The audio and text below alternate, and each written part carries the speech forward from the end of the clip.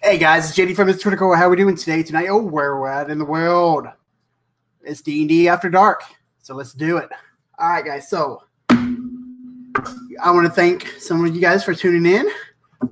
Cujo, you're awesome. Thanks. Rod, thank you for joining.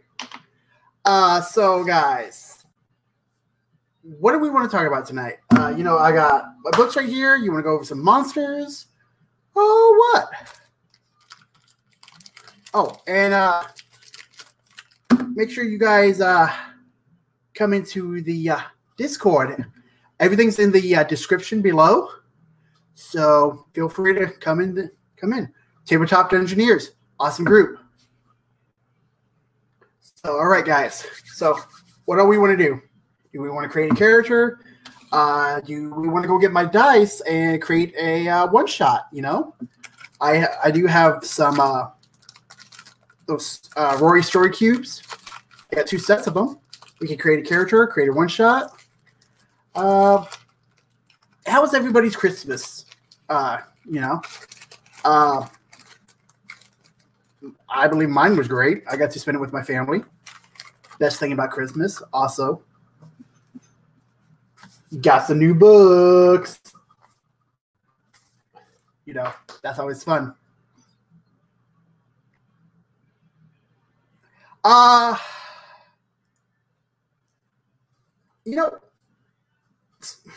me adjust this real fast. So far, I cannot put down Avernus.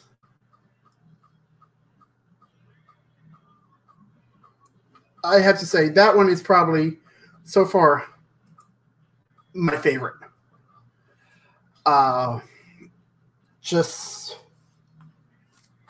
I don't know because Joe Manganiello did someone in it, but yeah, I really don't go into any spoilers of it, but the artwork is nice. A lot of the story is deep, I do have to say, yeah, it really is. Really, really is. Cujo, Tiamat is rumored to make an appearance in this. Oh, sorry, eating chocolate. But yeah, you know what? Let's share some artwork. Sorry about the green. I guess I don't get it. As you can tell, woo, some nice artwork. Sorry about that. Green screen. What do you guys think of the new background? I just changed it today. Thanks. Rod actually gave me the idea. But yeah, I actually made the map on Incarnate. Rivers, hey man, thanks for joining me. How you doing? Hey man, your review on the Essential Kit is awesome, dude. I got done watching that right before this.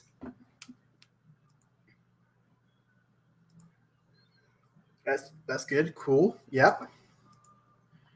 But yeah. Avernus. Yeah. Avernus is a good book. If you didn't watch my videos, the only concern I have about my books, I don't know if it's going to pick it up or not, but the box that they came in, because I took advantage of the 3 for 60 sale, had a hole. Oh, anytime, man, dude. I have to say, it was probably better than my review. Actually, it was better than my review. I'm just going to say it. That was way better, more planned out and stuff. But yeah, way better than my review of it. But yeah, my box though had a hole in it, about half the size of my fist here, just about like that, and there was some water.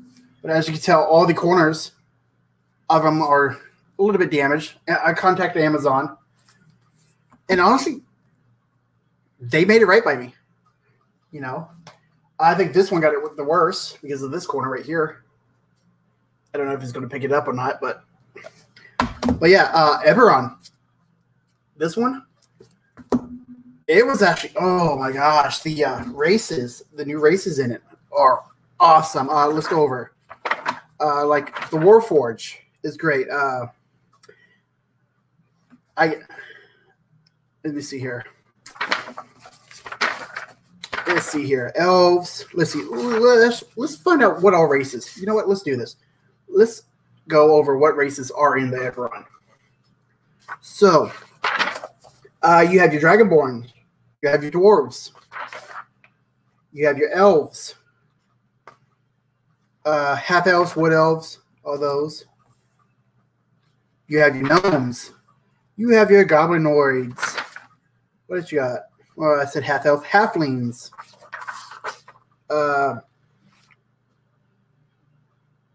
Khorvra, Khorvra. I think that's how you say that. But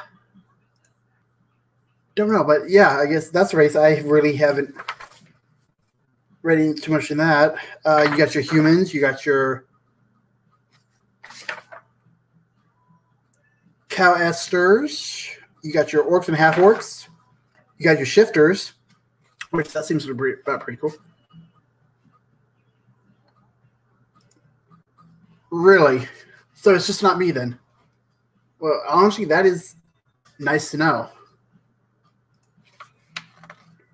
What else? Warforge. Yeah, your shifters. I guess they're kind of like beasts or whatever.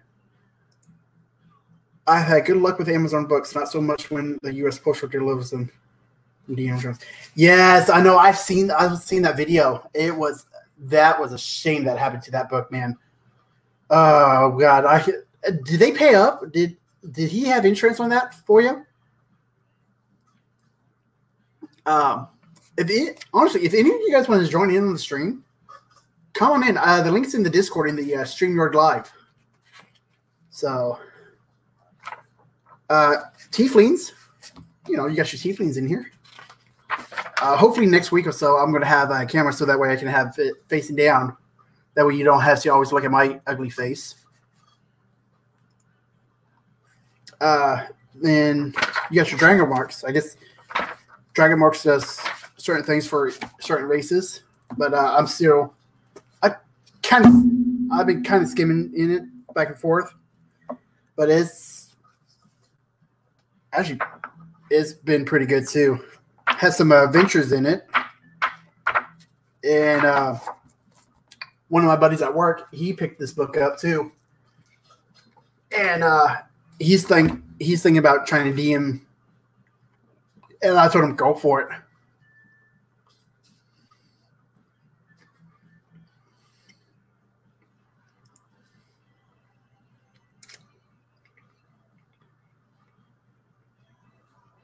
That is awesome. That is just ridiculous that they did that.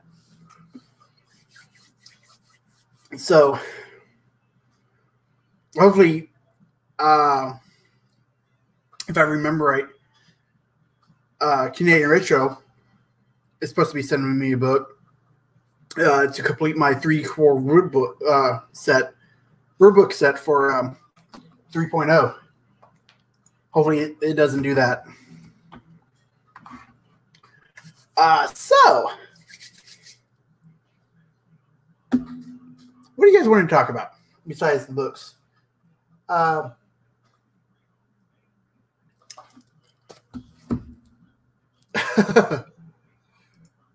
I bet, because those books are pricey. What I've seen is the older the book, the more they are, even on the modulars too. Rod and I was talking earlier today about his video, and that modular that he has is worth quite a bit of money in that video of his. But yeah. Question for you guys. Do you guys put tabs on your books so that way you can find stuff easier? I know all my source books I tabbed them out. Do you guys do that?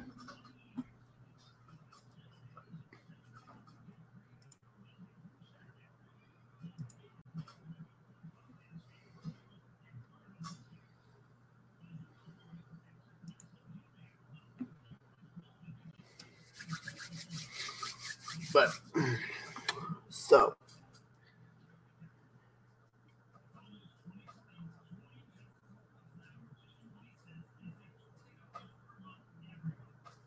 okay.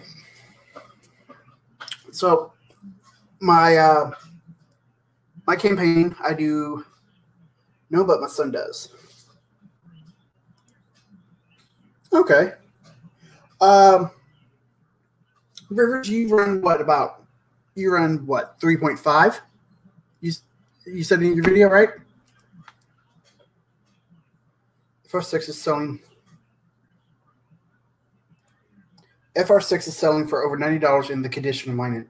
That is wow. That is amazing how that is. Okay, so Rivers, you run 3.5. Is that what you started with? Was 3.5? Because I started with 5e. And I went back. No, I'm in studio.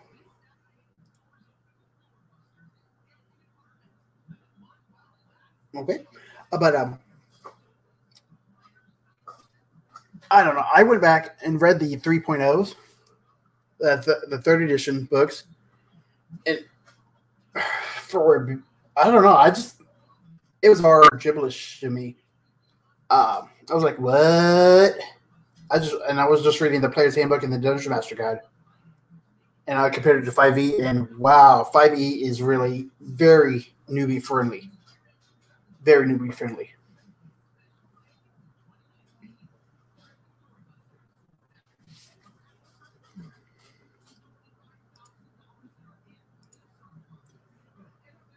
No, ADD is first.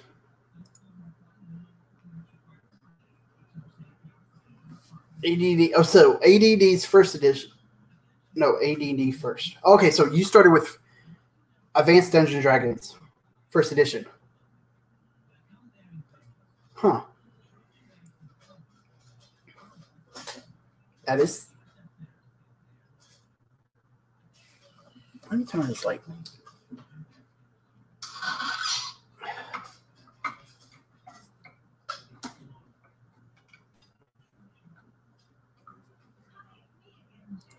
It's like explaining Thaco with millennials. You know what, Rod?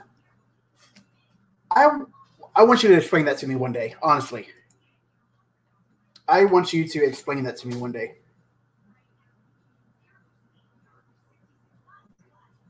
By the way, I'm actually taking advantage of the free upgrade for this. Oh! Save or die. Nerds! You know what? I am a nerd, and I'm proud of it. Nerd for life. I've always been a nerd. Why not? Hate. How are you doing, Hate? How you doing? Hey, Hate, what was your first edition that you played? Let's see. I know, Rod, you played what? Back in the 70s, about a few years after it came out. So you're basically, what do they call it? Gygaxians? A Gygaxian? Ooh, hey, you know what? I think we got somebody. How you doing, Rivers? Hey, how you doing? And I'm doing good. You, sir? I am well. I don't know if I can stay on too long. I got a dog that's pacing. I wanted to just drop in and say hi. And yeah, I started with the first edition AD&D back in 88, 87, something like that. It's been a few years. But yeah, okay. the book that John sent me was for my son because we go to conventions and he'll play a game with us. And he gets the Thaco. And it's tough to people that don't play it or didn't start playing with that. But I think it's a neat system. And the guys that I usually play with at the conventions is a very good DM. So it's fun. So but I play 5e. I don't DM it yet. But I still DM 3.5. So. Yeah, DM in 5e. Up Save says he 3.5. Yeah, DM in 5e is actually easy, is what I've been told, and that's all I've known is 5e for the past, because that's what I started with. But yeah, it's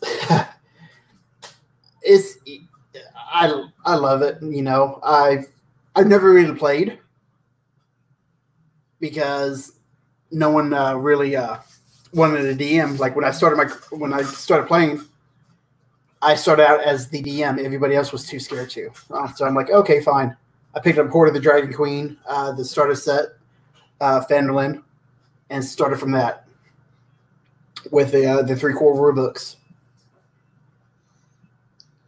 Yeah, it's to me it's an easier system.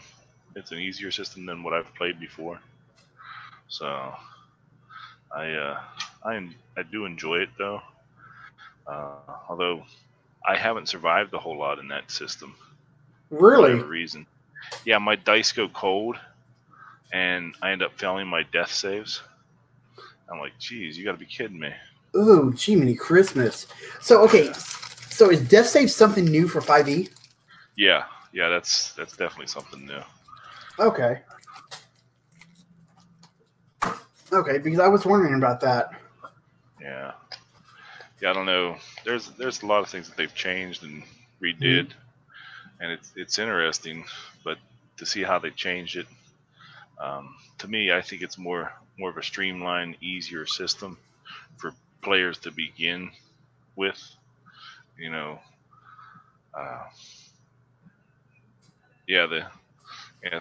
Thaco Factor saying old school, you had to give a thorough description of Theater of the Mind. That's true. It was old school Theater of the Mind, and we didn't start minis until probably the early '90s. We started with the Ral Partha lead minis, and then they were lead pewter, whatever. They got away from the lead, but yeah, the minis they have nowadays are really cool, and they're not that bad of a price, I think. Anyway.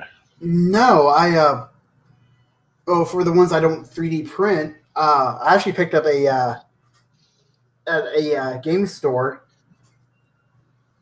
I actually picked up a young red dragon for like $1.99. I priced it online after I picked it up, and it's worth like $30 to $40 in the condition it's in a mini. I'm like, holy crap! Yeah, that's a good deal then. Yeah, well, I picked up a Tiefling Sorcerer, and I painted them and stuff for like $5 for 2. So I figured that's not bad. Yeah. Hey, I'm gonna have to jump off of here. Thanks for having me, though. I really appreciate it. Hey, you know what? Thanks for coming in. Hey, make sure you guys subscribe to Rivers. Give him the links below. Check him out. His videos are awesome. Well, thank you, sir. Your like I said, your review on it's intricate, way better than mine.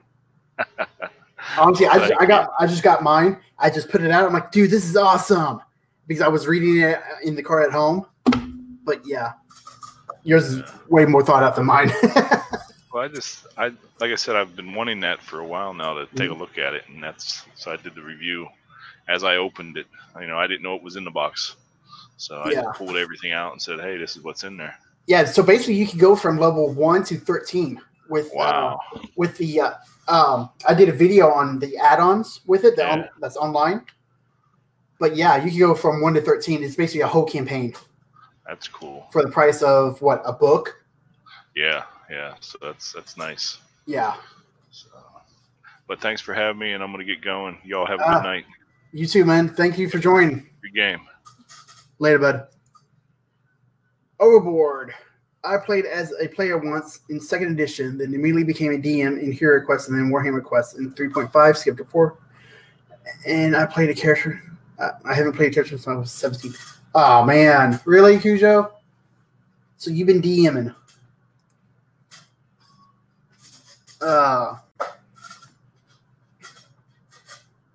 Wow.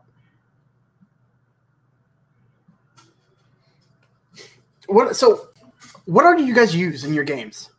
I use minis, a map. I got some dungeon tiles I printed off.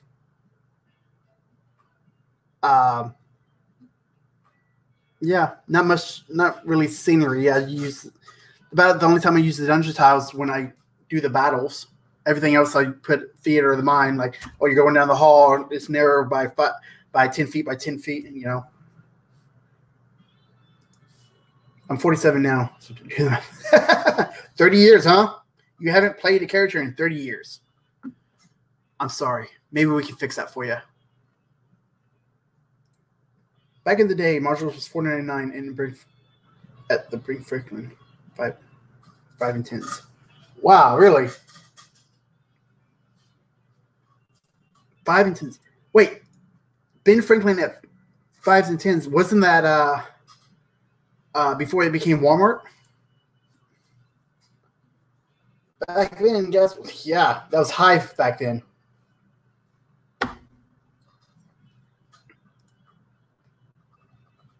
Last session, I used placeholders on the table with markers for rooms. Really?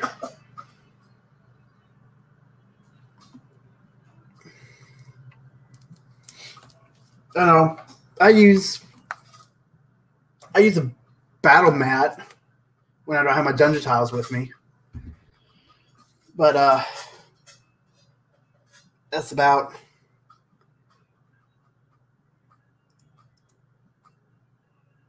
No, I have not opened up the maps yet. Honestly, I'm kind of scared too because I don't want to lose them.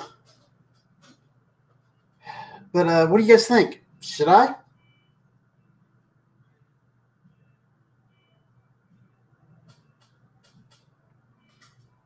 You know what?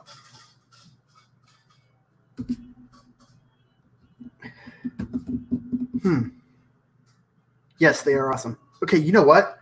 That is going to be a video down the road. I would take them out, and I will open up the maps.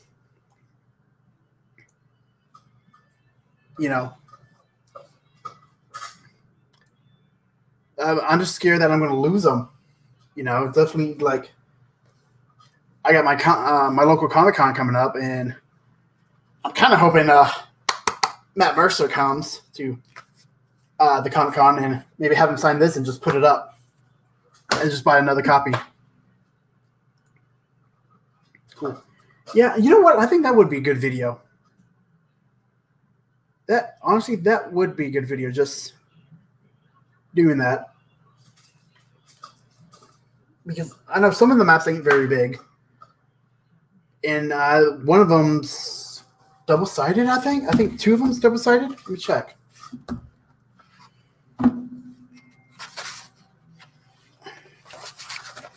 Let's see here. Yeah. So the Eberron's double-sided. And I believe the Avernus is double-sided.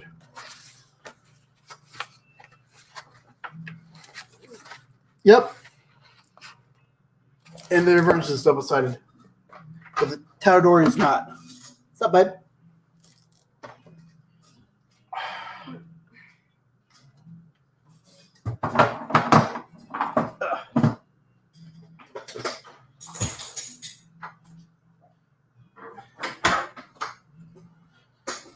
Let's see here. Wife, give me some tools. Yay. Let's see here. Yep, the Talador is not double-sided. But it is. I can basically fold it out, but.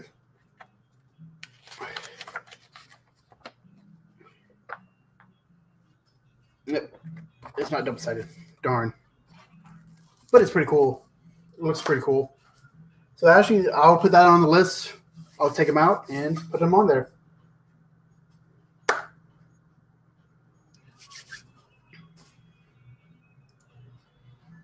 So how was everybody's Christmas? Great. And how's the quality of the stream so far, guys?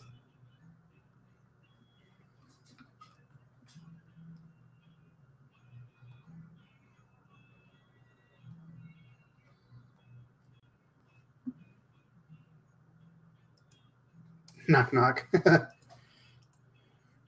The version of the map isn't great because the landscape is constantly changing, so there's really no official map. Just really.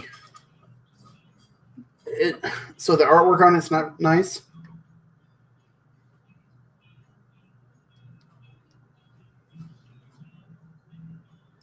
Stream is good. Well, thank you, thank you, thank you.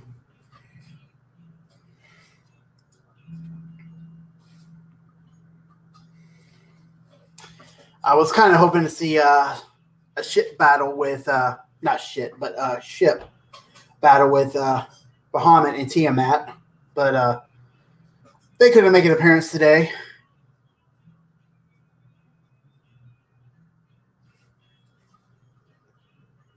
The Border Gates one. So okay, so is that on the other? I'm guessing that's on the other side of one. I'm in your lobby.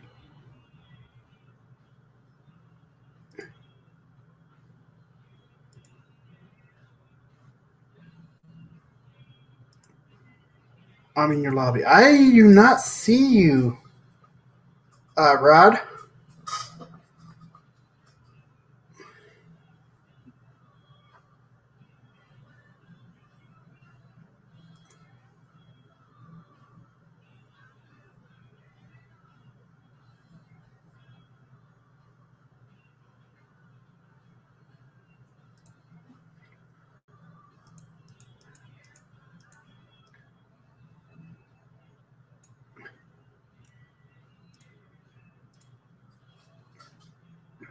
Oh, there you are. Yeah, and I was like, what? All right, guys, this is Rod from the Fatal Factor. Oh, there you go, sir. Brain was trying to make sense of it. Yeah, and I was like, all right, guys, this is Rod from the Fatal Factor. Oh, there you go, sir. Hey. Hey, Looks Rod. like it's pausing a lot.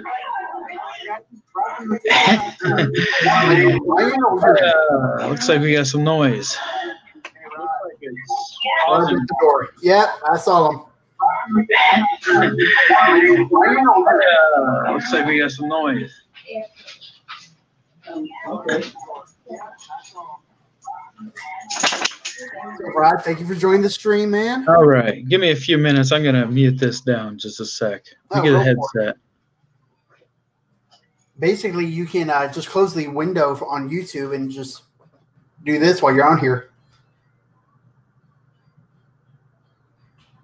Oh shit! It's a map battle. Yeah, but his is an official D&D map, and mine is one I drew up on Incarnate. Check it out. I found it through WSAD20. I just use a free account of it, but it's actually pretty good. I made it myself and saved it onto my computer.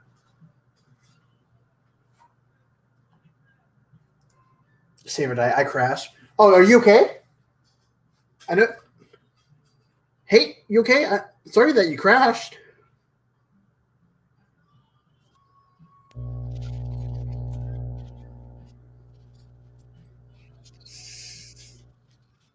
All right. Can you hear me okay, Rod? I can hear you fine. Oh, sweet. You're coming in loud and clear, too. Yeah. Sorry about the background noise. Dude, it's fine. You know, my software crashed. Well, hey, I hope you got insurance on it. Dad joke. But, yeah, no, actually, I'm taking advantage of the free upgrade for the next 5 days, well, for this stream. But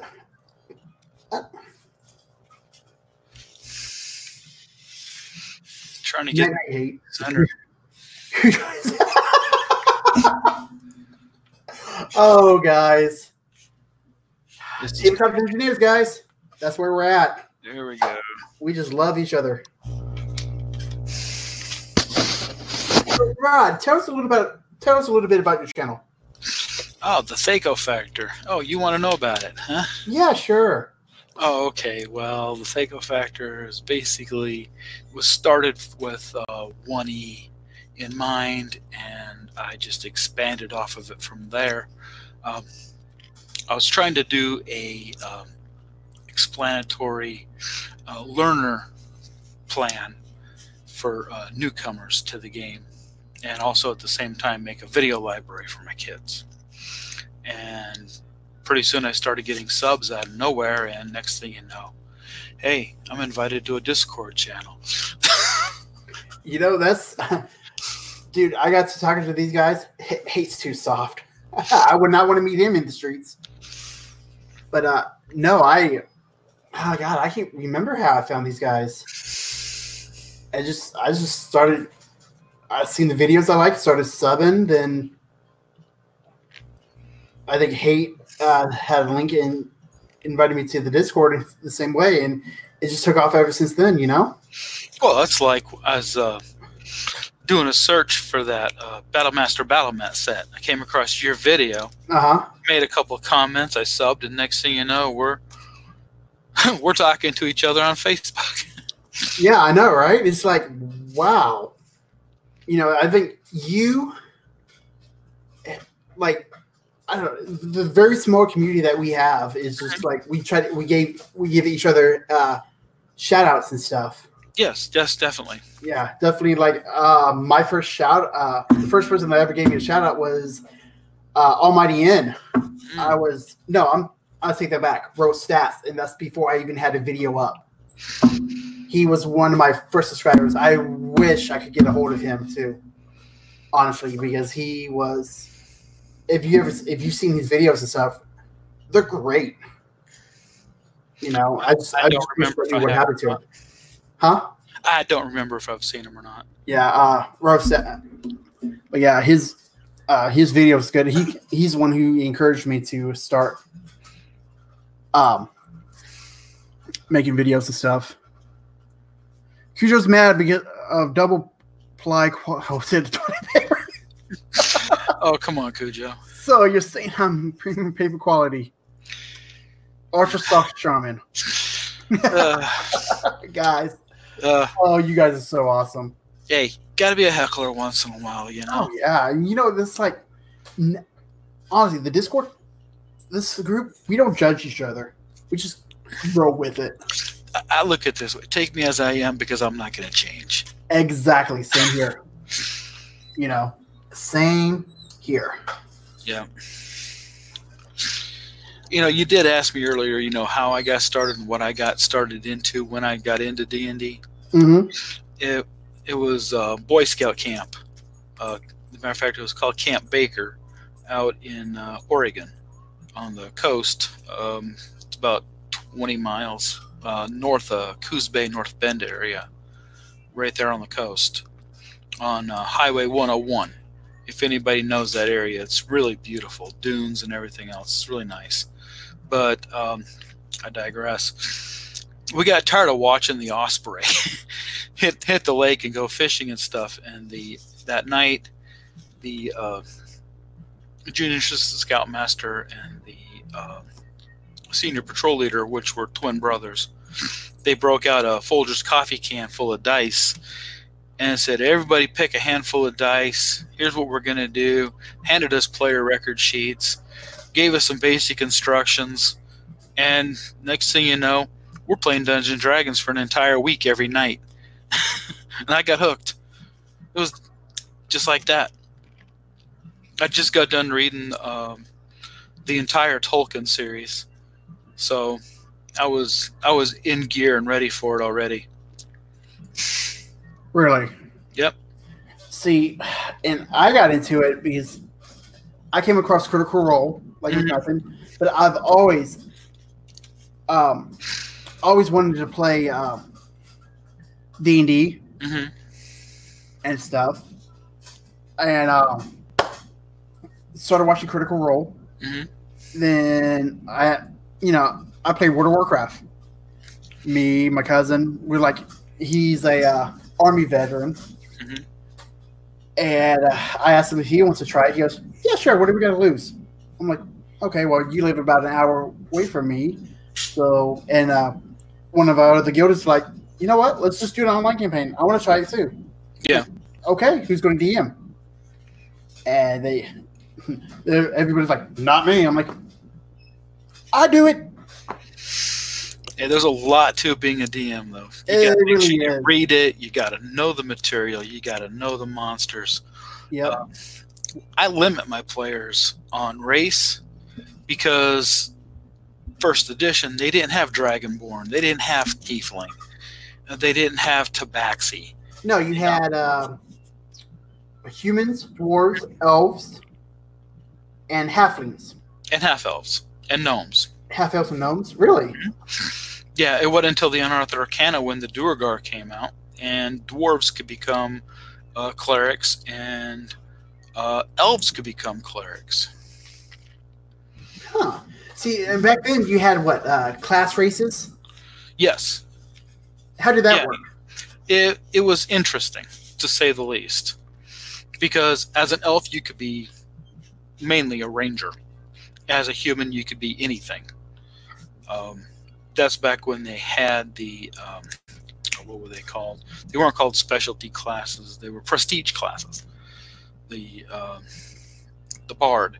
You had to start out as a fighter, go up to like level 7 or 8, I think it was. And then you had to become a thief, take that up to like level 7 or 9. And you drop that and you start out as a druid level 1, bard level 1. What? Yeah. You earned your stripes. Wow. Yeah, like I believe cavaliers had to start out as fighters. Huh. If memory serves me correct. I could be wrong. I have been known to give false information on YouTube. Well, there's nothing wrong with that. I think I gave some false information before, too. Yeah. We're only human. It just proves it right there. Yeah, it just... Mm-hmm. And, memories tend to get foggy. You could sit there and read something, and 5 minutes later you go to tell somebody about it, and you've already forgot half the information. Exactly, right? Yeah. That's... I don't know, like I call it my Four Horsemen campaign. Because I'm going to have, like, the Four Horsemen come up, but I don't know when. Mm-hmm. I think I'm going to introduce them one by one, slowly but surely. Now, is this the Four Horsemen of the Apocalypse, or is it Metallica? Yeah. Yeah, I got to get in Guildmaster's Guide for the Disease Horseman because I'm going to do Druid of the Spores for him. I'm going to do a fighter for war, a death cleric for death, and for penance, I'm probably going to do like a sorcerer or something. But also there's going to be a different. There's going to be a twist. You're right, Cujo. There is way too much overlap. Rise of Skywalker sucks. I don't even want to see it. It's not bad. After the first trilogy, it went to garbage because A New Hope was like stabbing me in the chest with a Volpro sword. Wait, A New Hope? Basically, when Star Wars came out. No, not A New Hope. I meant. I was going to say it was just called Star Wars. Episode 1. What was that? Wasn't A New Hope? Phantom Menace? 4. Yeah, Phantom Menace. It was stupid. But that's me. I'm old school. 1977, 1978, 1979, 1981, 82. That was Star Wars. And then you get this Walt Disney garbage. Come on. That ain't Star Wars. That's just adding more princesses to the Disney lineup. Well, did you know that Fox, for years, had the rights to Episode 4? Yes, I did know that. Yeah, I was. I told my cousin that my cousin told me that. I'm like, no way. Yep. And I looked it up. I'm like, that's the only one that Disney did not have rights to until they bought Fox. Mm-hmm. And if you look at it, there's also a Grindhouse version. Revenge of the Sith. That was a good one. Phantom Menace was great. We got Darth Maul. Maul was great. Ray Parker was actually great. I like how he played Toad in the X-Men. He played Snake in G.I. Joe's, the live-action movie. Snake Eyes. Yeah, Snake Eyes. Wait, was that the white one? I think so. Yeah, the No. He played the one that didn't talk. Oh, okay. Yeah, so that was Snake Eyes. Snake Eyes is the white one in G.I. Joe. Okay, so he Like played the cartoon series. They might have done it a little bit different in the movie. So he played the one that didn't talk. Dude, yeah, Qui-Gon was awesome. They killed him off way too soon. I think that's what ruined it for me. You know, yeah. Because he has a specific set of skills. Yeah, he did. But I don't know. I know they're talking about doing a Obi-Wan series on Disney Plus. Yeah, I've heard about that. Yeah, and Ewan McGregor is going to play an Obi-Wan, which is funny because have you seen Solo? Yeah, I saw Solo. Okay, so that was actually Ray Parker, playing Darth Maul, the physical body, but the voice was from Clone Wars. Because Clone Wars was canon, basically. So they wanted to keep it in with that. Qui-Gon Jinn. Hey, how about Jar Jar Binks? Best Jedi ever. True Sith Lord. He's hiding in plain sight. Mr. Jar Jar. You know, he said his people or his people were afraid of him, which just leads you to think there was something up with that dude. Well, there's a comic out there that kind of described him. That actually showed him with a lightsaber. So yeah. So why not take and hide yourself in plain sight? And exactly right. You're the guy that's undermining everything. Exactly. And Emperor Palpatine was actually his puppet. Back in D&D with too much overlap was first edition, Rod. Some overlap. Like, what do you mean by overlap? Yeah, what exactly are you talking about overlap? Because there were some things that overlapped from basic into expert into master and champion and immortal, but there was also the stuff from the original yellow box or gold box back in '74 that overlapped into the Holmes basic stuff, and then first and second edition they overlapped through the Rulesopedia, which is also a bridge bringing basic expert and all the BCE, BECMI, 1E and 2E into a new light. Correct me if I'm wrong, please. I kind of want to look that up.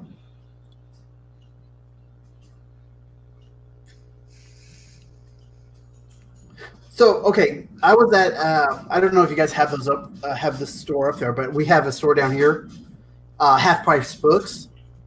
No, we got Barnes & Noble. Oh, well, this is like a used bookstore. The Supposed Wizard versus Cleric and Druid. Yeah, true. There wasn't that much of an overlap. There might have been maybe one or two that carried over between the classes. So that way, if you had a druid that was pure healer, they could use a crossover into some of the clerical spells. There might have been a couple of magic user spells that clerics were able to do because it crossed over there too. But I do know in first edition and second edition, I believe the paladin was the only one that could self-heal. Really? Mm-hmm. Yes. Lay on hands, basically? Basically lay on hands on himself. The cleric could not self-heal. The druid could not self-heal. So there had to be an alternate in there that could... A cleric healing another cleric, or a druid healing a cleric. Oh, we have Zero! Hey, fellas. Hey, Zero! Welcome to the stream, man. Hey, boss, how's it going, buddy? Going good, man. How are you guys doing? I'm doing great. Hope you guys had a great Christmas. Oh, you saw what I got, right? Yeah, I did. Yeah. I Yeah. synced it. Honestly, I could not pass it up. Man, what's this flipping on the screen? Oh, there we go. How's that? There. Oh, There we go. I was messing with my eyes for a minute there. Woo! Thought my trifocals were going bonkers. But yeah, I'm actually taking advantage of the StreamYard free upgrade for the week or whatever. Yeah. It's actually pretty neat, but I don't know if I want to pay $25 a month to get these features. What do you mean? That seemed a little price. Like the custom background, where you can put in your custom background, put your brand up, or different stuff. What is this for? It's just something StreamYard's doing Oh, really? to try to get people to get their subscription. Huh. But like, if it wasn't the free one, it would be just like this one. Oh, so it's just a generic. Yeah. Yeah, So- I remember when I was talking to you when you were setting that up this afternoon. Yeah. So wait a minute. Is it a paid service now? No. They have a subscription service Uh-huh. where you can pay $25. I think it's $25 a month, and it just you get unlimited video, like recording times. Because right now with the free one, you only get 20 hours a month. Oh, I didn't know that. Yeah, and you would get their watermark up here, powered by StreamYard, instead of your own watermark, Gotcha. and you would get this background. So basically, it would look like this. Gotcha. How are you getting that logo up there in the corners of your screens? Oh, on my stream. Right now on your screens, I can see the Tabletop Dungeoneer logos. How are you guys doing that? Oh, that's mine. That's all him, not me. Yeah, that's on my. Okay, so I'm filming through OBS camera. It's through Virtual Cam. Okay. So I got OBS up, and I got that up there with the subscribe button. Okay. You know, it just I could walk you through it one day All right. if you want. Yeah. Do you use OBS, or how do you do it? No, I don't. I don't think I use OBS. I don't think so. I can't. Why can't you, Rod? Nothing plays good or plays nice with NVIDIA GeForce. Really? Yes, NVIDIA GeForce has a self-proprietary streaming system hooked up to it where it goes through Xbox Live. That Yeah. I'm sucks. saying AMD then. I'm It's sorry. garbage. It is pure garbage. I'm staying AMD. AMD. My whole PC I built is AMD. Well, see, Go past. I had a Republic of Yeah, you're good. Asus laptop when I was in college, Uh-huh. and it, for a better choice of a term, it went tits up on me. Huh. And I know that term. I got another one. And I'm like, okay, well, this one has a solid state drive. It's got another terabyte with it. It's got RAM through the nose, and it's quick. And I'm like, I'll get it because I tested it out at Best Buy before I even got it. Mhm. And I didn't think about streaming or anything like that because I was into World of Warcraft at the time, and That's funny. I really didn't think about it, because You're absolutely right. I got my laptop same way. I went to Best Buy. I needed something with good memory, and because I was taking a ton of pictures, family pictures, and I wanted to save them all. I had no clue I was going to be ever streaming. The camera on here is terrible. Like, this is actually a separate camera that I'm using, but the one on the laptop is just terrible. Yeah. Honestly, if it wasn't for StreamYard, I could not stream, honestly, because my internet sucks. Yeah. Well, see, the one you're looking at me right now is the one that's on my laptop. Is that okay? That's not bad. It's actually Yeah, pretty no, good. really not. It is. It's good. It was terrible last week, No. but little acetone cleaned it up. I thought it was a Yeah. cracked lens or something. It was doing. Oh yeah, it was all fine. Yeah. Yeah. It's definitely looking clearer now. Yeah. Well, see, I do all my filming with a Canon T5i DSLR that I picked up a few years back. Okay. And they're on like the T7 or T8 now, so Yeah. it's like my editing software. I use the Guys, Cujo's got a question. Yep. How do you feel about the amount of healing in the current edition? how do you? I know how to deal with it, but just curious how different the older versions are. Okay, now I don't know. I haven't experienced the new version yet. I have not played. I've been reading. I have not played it yet. So the new version is all I know. So basically, if you take a long rest, you roll your hit dice, and that's how many hit points you recovered. right, isn't that also on a short rest? You half that, right? Yeah. A short rest, you roll half your hit dice, but also the bard, I believe, can do a song of healing. Yeah. Where Bards, clerics. Well, in 3.5, bards, clerics, druids, paladins, they could all do semi-healing, but clerics did it the best. I mean, clerics use D6s where everybody else used D4s. But on all honesty, as a DM, I basically just eliminated that process, and whatever the spell did maximum, that's what I gave, because the challenges I put my players through were tough. Like in 3.5, it was designed so that 4 players of any class of first level could handle a challenge 1 monster. Now that monster was only gonna take a quarter of their resources from the entire group, right? So that's hit points, coins, damage, whatever the resources are for that group.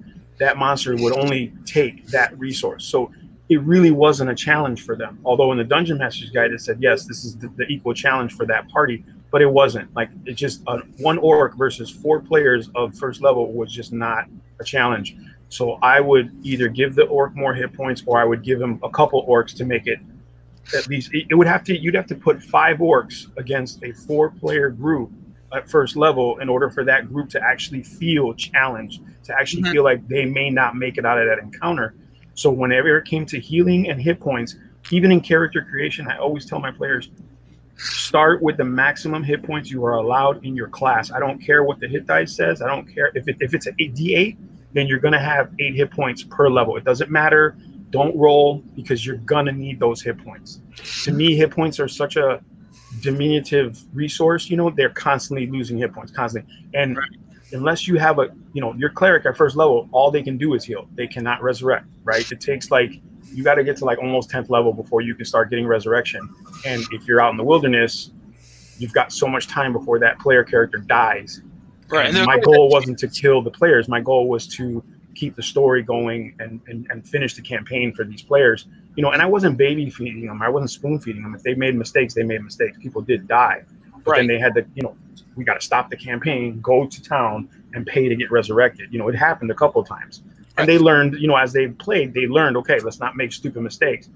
But for me, hit points and hit dice were always maximum. Always. If the potion granted 46, then you're going to get that, that 24 hit points automatically. It just doesn't matter. That's just what you're going to get.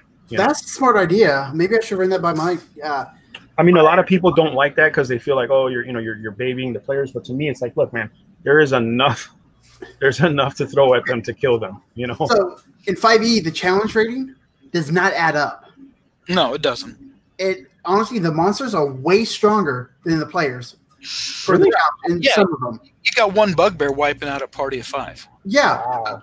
I lay down an owlbear on the table, just messing with my players, right? And one of them's he DMs a session.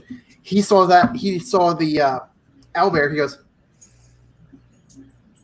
why do you hate us? He goes, what the F, JD? Really? Come on. I'm like, what? He goes, an owlbear? I'm like, oh, you don't have to worry about that. And every 5 seconds he's looking over there. One of their first fights, though, one of my players' first fights, they went up against 2 swarm of rats and 3 swarm of bats. And I guess it overpowered them. I had one of the NPCs come in and help them out. Well, that's the first time I tried playing 5e. I killed the party off on their first encounter. Because I'm serious. I'm serious. They came across a corpse. They rolled the corpse, and they got attacked by rats. The rats gave them rabies. Because I had that disease probability in there from first edition. Oh man. And it's like, I lost them. yeah, that's Oh, what I was Joe. laughing at a second ago. I saw that pop up. What do you say? I don't really want to say it because Cujo, you're hilarious. yeah, Cujo. You're killing me, dude. dude, his Dwarven Forge sets. I'm jealous. Oh, it's Wow. nice. It's really Yeah. nice. I saw the. I was like, man. Yeah, I can't wait for him to start putting out some more different videos of the different sets, like individual sets, and really start showing what they're capable of. Like, I've always liked Dwarven Forge. I've seen them before. I could never justify the cost. And it's not that I can't afford it. I could afford it. It's just the justification of it. Because, like, if I can only use it for Dungeons and Dragons, it was like, I can't afford it. I'll just be honest. I can't afford it. One of my groups last week came across a zombie T-Rex loaded the deck on an abandoned ship before they got to share. I smiled at them. They tied off the ship and started and it boarded. How? Why was there a zombie T-Rex on a ship? Have you seen Jurassic Park? I mean, yeah, but The party consists of what is Which the party? party? Consist of? Cujo's. Well, I saw that down there, but I'm like, whose party? Oh, man. So, I'm doing my little Gundam guy together. Oh yeah. the gun pack? Yeah, it's one of those. It's the one I got from Disney. Uh-huh. And they're like a soft plasticky rubber, Mm. so they pop apart really easily. So I'm just because I don't mess with Disney these made things. gun pies? These little guys.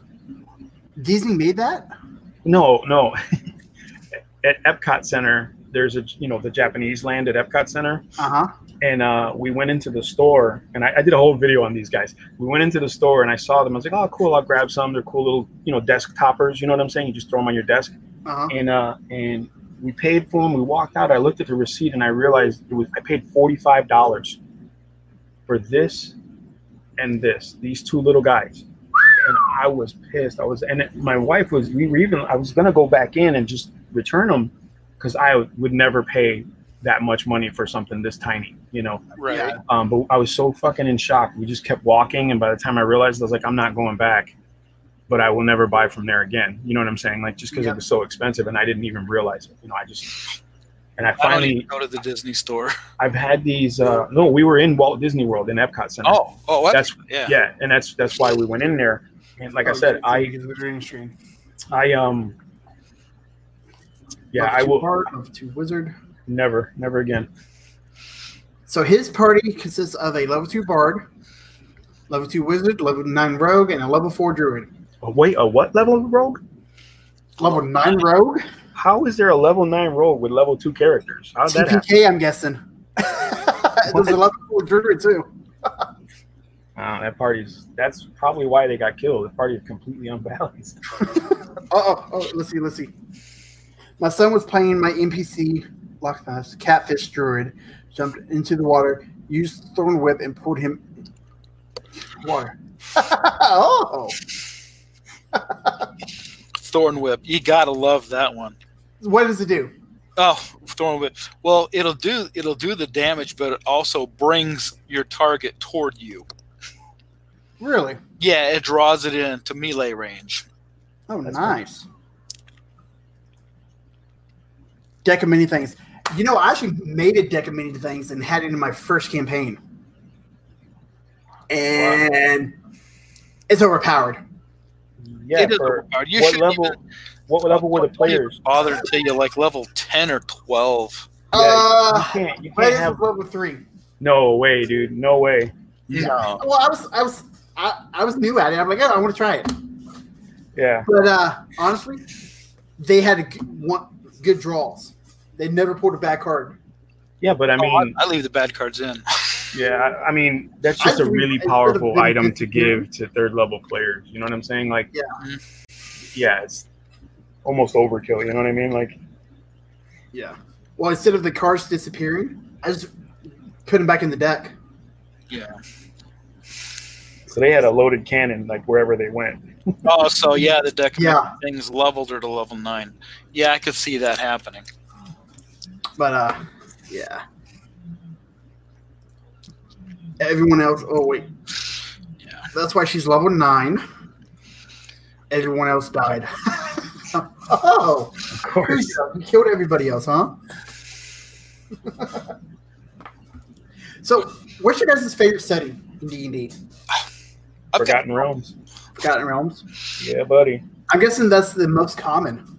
It's No. the most common since Second edition? Or first edition. yeah, second. I don't remember. I mean, when I played first, we used the red box because that's all we had. Yeah. And I remember the Forgotten Realms box set coming out, but we just couldn't get it until we actually got into second edition. Yeah. Then we picked up the gray box, like we were able to afford it. And by that time, you know, the information was a little dated, but it was still usable. And you know what I mean? So, like I said, I wasn't playing it until second, but, you know.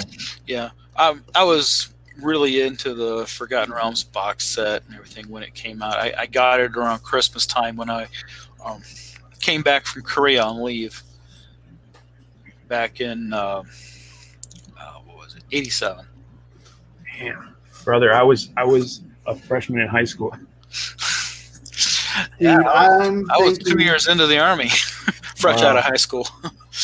You know, I tried twice actually to get into the service. The second time I lied. You know, the first time I tried, they were like, "No, your eyesight's really bad. You're not going to be able to get in." So okay, went out. I came back months later and I lied. I was like, "Oh yeah, I'm getting glasses. They're on their way." Blah blah blah. So they let me take the ASVAB test and everything. I scored like a 56, and then they waited a month. And when I didn't get the glass, they were like, "You just can't. We can't, you know, put you in there." And I tried. Hey, all my high marks were in mechanical because for some reason that's the way my brain works. It works if the 12th gear is going right, where's the 47th gear going, right? Right. You know, and I knew those answers, just pop them off. Like, nope, nothing at all. They stick me behind a typewriter in a comm center. Oh my god. Yeah, they said that I scored for UDT, and they said I scored high enough to be a UDT specialist. Yeah. And I was like, "Oh, that sounds cool. What is that? What do I get to do?" And they're like, "Well, it's underwater demolitions." And I was like, "Oh no." No. So if I blow up, I'm down there and nobody's gonna find me. No, underwater depth charges are bad. But yeah, I like I said, I tried. It just didn't work out. Yeah. Dang. more Power to you just for trying to get in, though. You know, your heart was in it. I mean, a lot of people in my family were in the service. It just was one of those things. I mean, I felt like it was my responsibility, you know. Yeah. They told me I was too stupid. I didn't score high enough on the ASVAB, according to them. Damn. Seriously, they said you look stupid. No, they told me I literally didn't pass the ASVAB. Oh God, a monkey could pass the ASVAB. That's what I thought. I'm like, I got my name right. But no, like, I was 1 point off of my ASVAB from going in the Coast Guard. Oh, that would have been a sweet game. Hey, Zero, Yeah, and they had a Coast Guard base right there outside my hometown. What'd you say, Crit? Cujo wants to know if you hung up those posters yet. Oh, no, man. I haven't gotten them up yet. Actually, I had 2 of them. I got underneath my gaming mat. I'm flattening out, and I got to put the other 2 underneath her. I just got some new ones. I'll show you guys real quick. Did you hang up the X-Wing and the TIE Fighter yet? No. Oh, I want to see those when you hang those up. Yeah, I got to get fishing wire for that. But I got this one. Oh, that's nice. Dude, that is Millennium awesome. Falcon. But I didn't realize when I bought it that this is actually the Force Awakens Falcon. I was hoping for the original, but I mean, it is what it is. You know, that shit's everywhere now. And then I picked this one up recently. Oh, the Iron Man. Iron Man Mark 7 I was going to say, is that or Mark 7 armor. My favorite. nice? It's just paper. I got these for like this one was like 20 cents, and then it was like $1 something for shipping. They were super cheap. From which? AliExpress. Dude, Almighty Yen. That's where he gets his meetings and stuff at. And I got this for my wife. She must love that anime. Oh yeah, My Neighbor Totoro, one of her favorites. Yeah. I mean, we both love Hayao Miyazaki's work, but that's one of her favorites. You know. But yeah, I gotta put those up, and I got a D&D poster of Tiamat that I gotta put up. Really nice, from the new 5th edition artwork. It's beautiful artwork. But I've liked the artwork. I mean, from the very beginning, it's just gotten so much better. The artists have gotten so much more talented, and you know, now that Dungeons and Dragons has a defined look, like I really like the look of the monsters in Dungeons and Dragons. That they solidified what a beholder looks like, what their version of a red dragon looks like, and it just, I love it. So yeah, definitely. Like I look at older versions of the monsters. I like the 5th editions. The way the 5th edition ones look better. I don't know. First edition ones, you know, they were just line art. Yeah, the original ones were just pen art, pen and like, it was like pen and paper. Yeah, I think it was called pen art, I believe it was. Pen art, yeah, yep. And that right there takes a lot of talent to do. Yeah. Well, yeah. That's, you know, when I was growing up, that's what I did. That's all I could do was I was drawing, you know, all the time. And I first started with, like, you know, drawing my action figures like He-Man, and then my Transformers, and just drawing whatever I had around me, you know. And that's what motivated me to just do more and more. And I started doing comic books, you know, little comic books in my notebooks, and a couple of buddies of mine, we'd get together and we'd make comic books and stuff like that. And, you know, I went into high school, and I was getting ready to leave high school, and I was going to go into college, and I wanted to go to the Illinois Art Institute. So I put together a portfolio, because you have to do that. Back then it was, you know, a folder with all your artwork in it, you know, your best artwork. And when I went to go see the recruiter for the college, they were telling me, like, this is great stuff, but there's nothing here for you. We have nothing that you would benefit. Like, there's nothing there's no path for you to go to in this school, you know. So he was just like, I don't know what to tell you. You'd come here and you'd waste your money. So I wound up not going, you know, and like not even 2 years later, they started a comic book program. They started a young artists and comics program, you know, things like that. And I was like, I could have went and got all my base stuff done and then jumped into these programs, but I was already working, you know, I had to pay bills, you know what I mean? Yeah. Right. It was so frustrating. And they just made me realize, like, how many artists are out there, you know, like, I'm an artist, draw, I paint, I create, whatever, but there are so many artists out there. It's like everybody in my class was a fucking artist. I was fighting with 30 kids to get one spot, you know what I mean? It was crazy, man, you know? In those times, you know, you still got to pay bills and you got to pay rent. And I was on my own at like 17. So there was no room for making bad decisions. I haven't made an account on AliExpress. I was leery of that site. You know, I was leery of the site too. I haven't made an account on AliExpress yet. Never but seen it. Everything I've seen, from like Almighty Ends to everybody else's Zero stuff, I'm actually thinking about making an account because, God, those minis were so freaking cheap. Yeah, dude. I was leery at first. I mean, I was leery 2 years ago when I first started with them, but I have had maybe one instance where I ordered a miniature, I paid for it, and then they returned my money and canceled my order. And I don't know. I think because, like, they started changing their shipping policy. So, like, when you click on it, you know, it's coming in from China. So they're literally putting it in a box, putting it in a shipping container, putting that on a boat, and it's coming over here across the sea. So they're not flying anything over. So if the shipping time is longer than their processing time, they'll cancel the order unless you go in physically and change the processing time to give it more time. You know what I'm saying? Like, they'll tell you, all right, shipping will be, we're going to ship this in 2 weeks. If that 2 weeks comes and they haven't shipped it yet, they'll immediately cancel your order unless you go in there physically and select to extend the shipping time. You know, I didn't know that. So it was one of those things where it's like, well, where's my order? I looked, they canceled it. I was like, oh, what the hell? So I contacted them. This is what happened. I was like, okay, I didn't know that was a procedure. Now that I do, I make sure I check everything that I ordered. And usually, like I said, with them, you click it and forget it. You know, you order it, you're not getting it for at least 4 weeks. You know what I mean? Minimum. You know, unless they have something here in their U.S. warehouse, you're not getting it for at least 4 weeks. Right. So that's why I like it. Just click it, you forget it, and, you know, it's on its way. That's just me, though. I've never dealt with them. I'm honestly thinking about giving them a chance. You know, I get $10 a week to spend on whatever I want within my budget, and I'm like, some of those minis. Yeah. Like, what is it? 10 or 15 minis for like $8. Yep. That's And they're you know that they're resin. Most of them are like if they like for example they have minis from the Wrath of Bashar game, you know, yeah. and you can get them for like $12 or something. It's like 15 minis or whatever.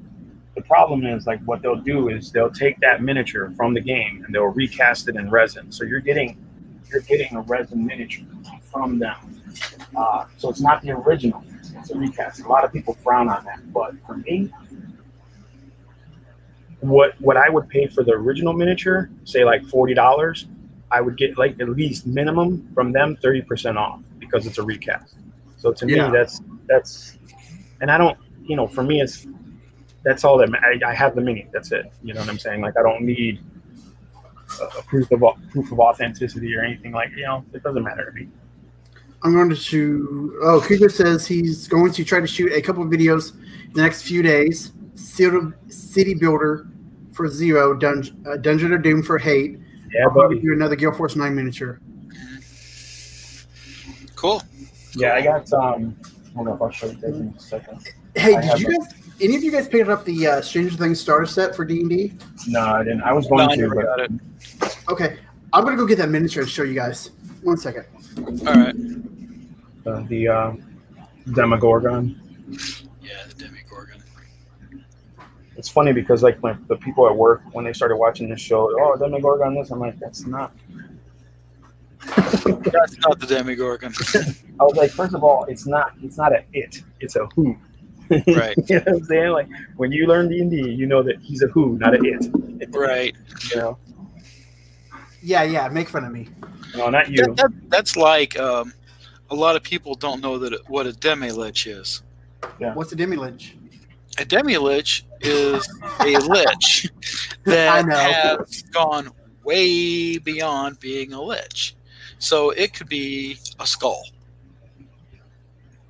Or it could be... I just got the Stranger Things box set for Christmas from my boys.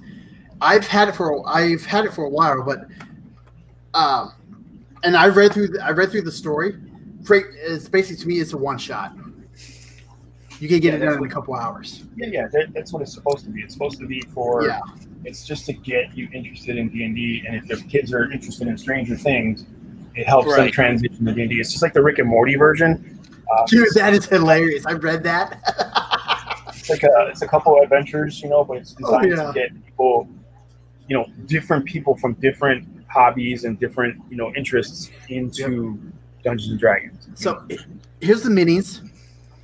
This one's the unpainted one, and they're like that cheap plastico, Mm-hmm.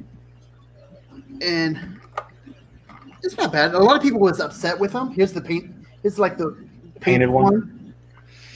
It looks just like the unpainted one. Yeah, but Yeah. just like with a You can wash see that. on You it, can see the red in the mouth, but that's about Yeah. it.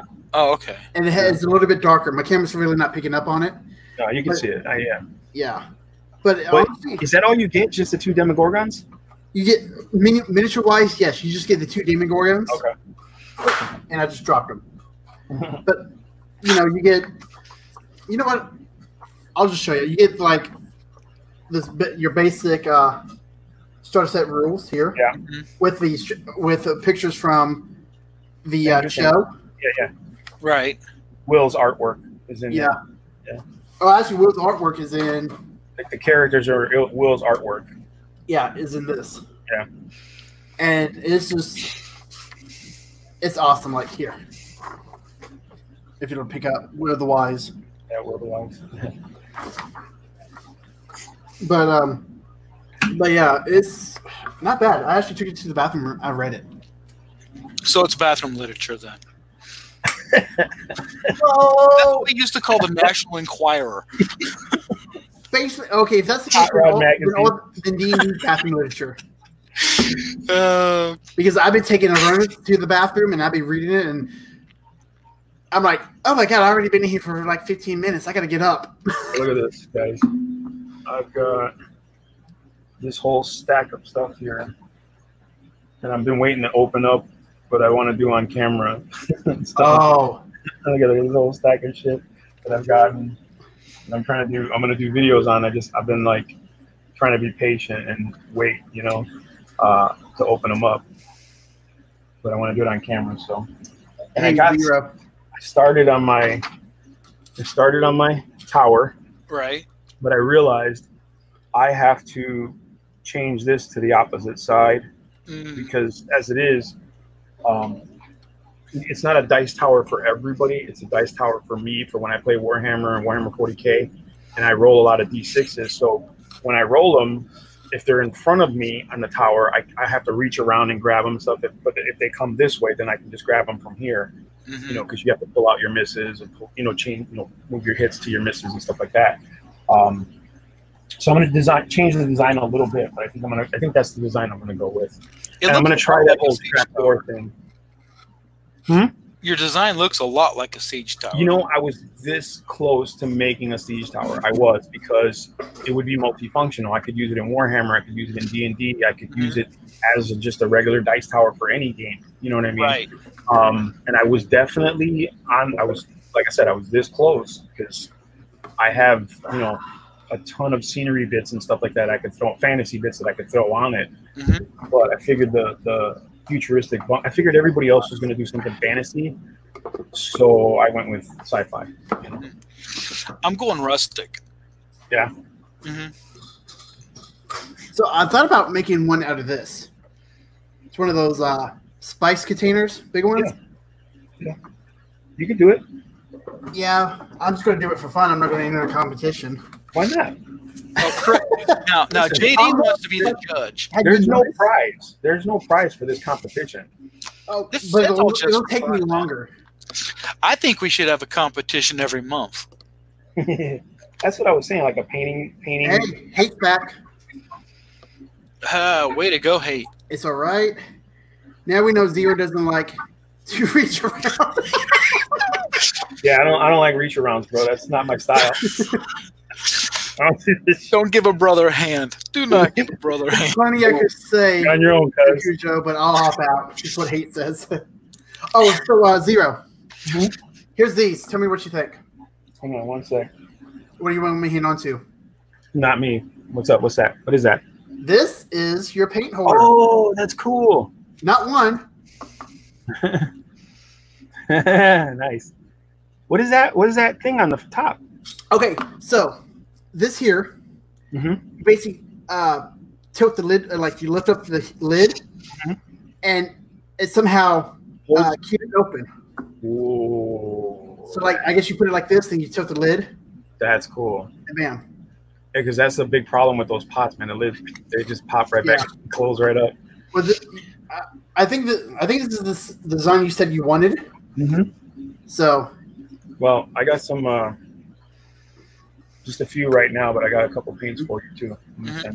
Oh, those are definitely Citadels. Yeah. I'm sending you some paints, JD. So extras. I got more coming. I just have to open them up and do the review on the box. But yeah, I got you a couple extra paint of my colors. Those are the ones I had extra that I haven't opened. So I'm gonna send them to you. So you got it. You can mess with those colors and see what you think about that acrylic. All right, I'll message you my email. I'll message you my address. I got you. I already got it. Hey, JD. Hate says make us mods.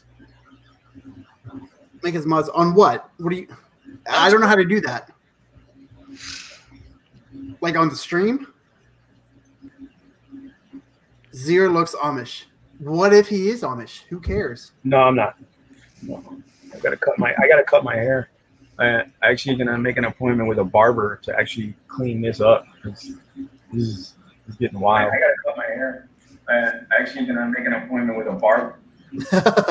Okay, so let's see here. I had to mute one of them because it was echoing back on the other one. Yeah, I got my headphones in so that I don't pick that up. Yeah. Okay. Save as a mod. Why does he want a mod? Overboard mod. I guess so that I don't know. You can tell people to shut up. Probably. So they want to be your moderators. Yeah. Yeah. That's cool. Yeah, that's cool. That sounds like fun. I'm too good of a heckler though. No, don't. Hate will kick me. I won't kick Blue. Hey, now Blue's a good guy. I have to talked a bit. He is a good guy. I like yeah, dude, this whole community is good. Down to earth. I like him. Yeah, I like how everybody's been helping out everybody and stuff. No, me too, man. Listen, when I started this channel, you know, originally I started it for my friends, and I started it to be like, hey, you know, my buddy Eric he lives out in Wakanda. Mm-hmm. And I was like, you know, Eric, I got these are the miniatures I got. I wanted you to see them because I always see them like once every 3 or 4 months, and I wasn't gonna wait. Like my wife says, Wakanda forever. Wakanda forever. I'm not gonna wait like 6 months to see him to take all my new shit to show him all this new shit. So I was like, I'll just do it on a YouTube because I had the channel. Because as soon as you sign up for Google, you get the channel. You know, you get a YouTube account. So I was like, well, I'll just put it on YouTube, send it to them, and they'll see what I have, and we can talk about it. You know, and it just went from there. And I started realizing I have an entire closet full of fucking toys, games, collectibles. You know, so much stuff. I'm like, why don't I just talk about this shit? I love the shit. I love talking about it. You know, all the stuff, the role playing stuff. And I'll be honest, until I got onto the Discord with you guys, I did very few D&D things because I was on the fence about it. You know, it's one of my hobbies, but I was like, I don't really want to talk about Dungeons and Dragons to the point where I'm going to be corrected constantly because I know Dungeons and Dragons, but I don't know it. Yeah. You know what I'm saying? Don't listen to the rules lawyers. Verbatim, I'm not. So, and that's the thing. I don't have the patience for people like that. You know what I'm saying? Like, especially once I got sick, I was like, look, I'm not dealing with anybody's BS anymore. You know what I'm saying? Like, that's just a delete immediately. I'm not messing with it. You know what I'm saying? You don't like what I have to say, that's fine. You don't have to watch or listen. But I'll be damned if I'm going to let somebody, you know, belittle me or disregard me over some minor rules adjustments or whatever. You know what I'm saying? So I really wasn't like skeptical about talking about D&D. But my buddies, you know, they're like, just do it. You have a lot of experience. Just talk about the experience, you know, and stuff like that. So that's where I'm at now. I'm like, okay, let me formulate something so that I can contribute to the D&D community too, because I don't just want to put stuff out there that's just here, you know, that's whatever. It's got to be creative. It's got to be productive, right? Like, it's got to be something worthwhile, someone clicking on. Otherwise, you know, I'm just wasting space, you know? So, yeah. That's just me, you know, but like I said, it wasn't until I got into the community with you guys that I actually started like, okay, I do have information. Let me start formulating what I want to put out there for this part of my hobby. Yeah. Yes. Same here. Like, I'm lucky if I get 2 videos out a month, and I'm like, I thought about just stopping. Then I'm like, you know, if I could just live stream once a week and maybe put out a video another week, I'm fine now.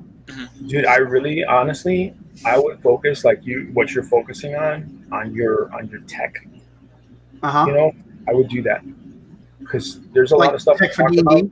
Yeah, there's a lot of stuff you talked about that I had no clue was there.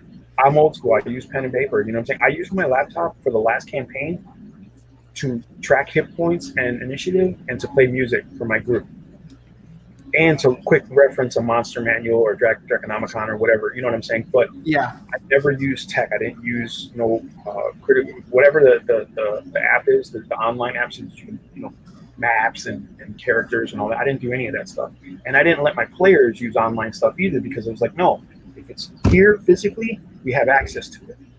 You know, if you have access to it online, you have access to change things little by little. And I used to have players, even back in the day with pen and paper, who rub out a number and put in a different number. You wouldn't even notice it till like 3 levels later. You're like, wait a minute, how do you have that number? Show me the math. You know what I'm saying? And then they're like, oh, well, whoops. All right. See, that's why I keep all my player folders. Me too. I keep the character sheets. They stay with me until the end of the campaign.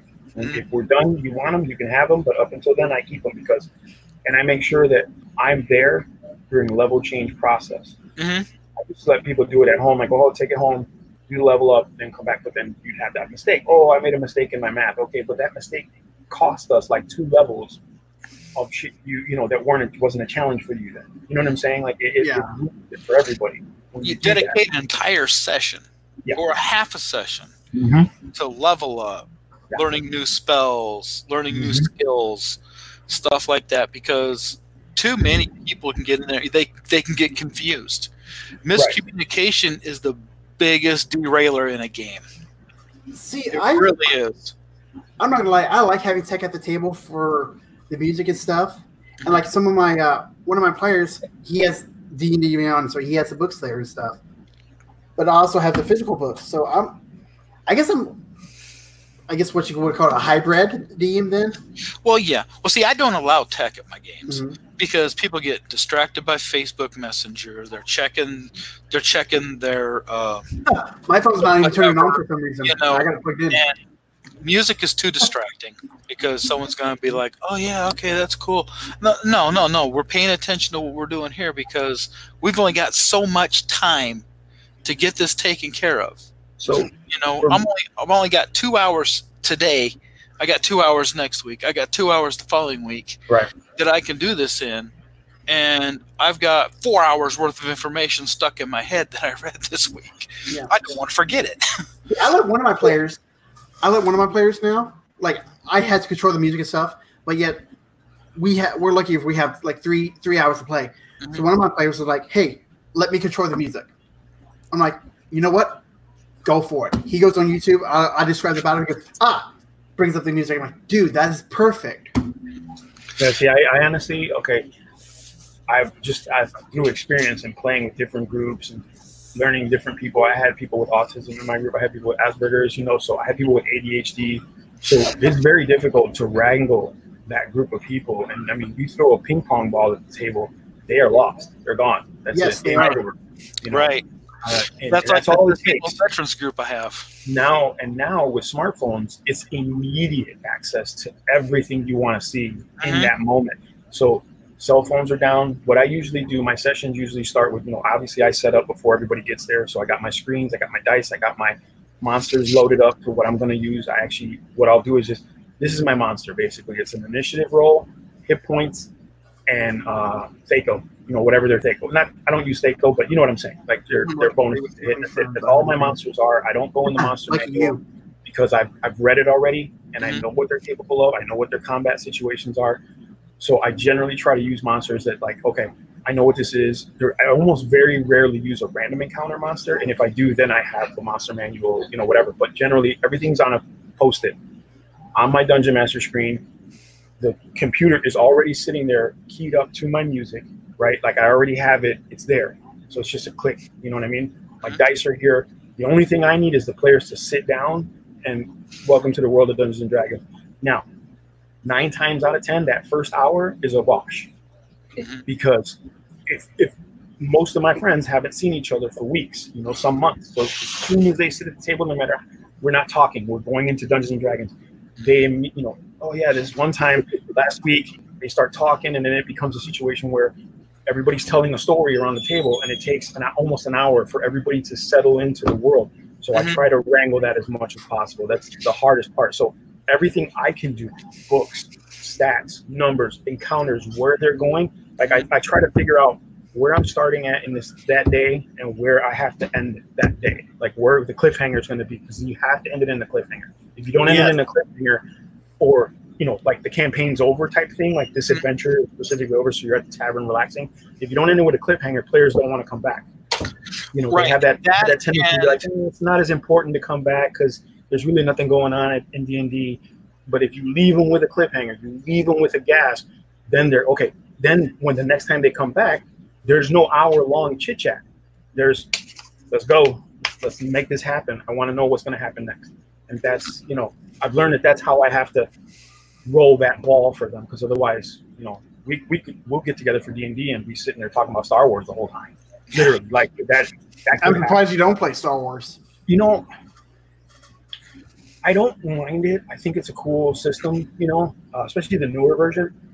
I know a lot of people don't like playing in a game that they don't have effect over the major storyline. And the Star Wars is such a familiar storyline. Everyone knows. We all know now what happens from the very beginning to the very end. And if your players don't feel like they're impacting that at all, even if they see a special character, if they don't feel like they're impacting it, they're eventually going to lose interest in it. That's my that's what I've experienced. It doesn't mean it's everybody. It's just what I've come across. So generally, I try not to play games that like have a set genre like that. You know what I'm saying? Like Star Wars or there's other games out there that they're based off, like Evil Dead. There's a role playing game for that, just stuff like that. So I try to just D&D was the biggest that everybody wanted to play at the time. Like I played Cyberpunk, which is very Blade Runner-ish. Right. But I think that's fun. But the guy who wrote Cyberpunk is also the guy who co-wrote Blade Runner. So that's why they're so similar. You know what I'm saying? Makes sense. Yeah. So that's just me. But and plus, I don't do a lot of role playing. I have so many other hobbies. It's like if I were to dedicate that much time to role playing, I would do nothing else. You know what I mean? Because you guys know, as a GM or Dungeon Master, you're not just Saturday from 12 to 4. You're Saturday from 12 to 4. Then you go home. Everybody goes home. You go Sunday. You start planning for next Saturday, 12 to 4. Yep. All up here going. Does not stop until Friday. But sometimes not even that. You know what I mean? In life and everything else, it's like a full-time job almost. Yeah, exactly. But the end result is a full-time job because you got so much planning you got to do. I redo my players' character sheets. I take them and I print them out for them so it's legible. That's nice. Yeah.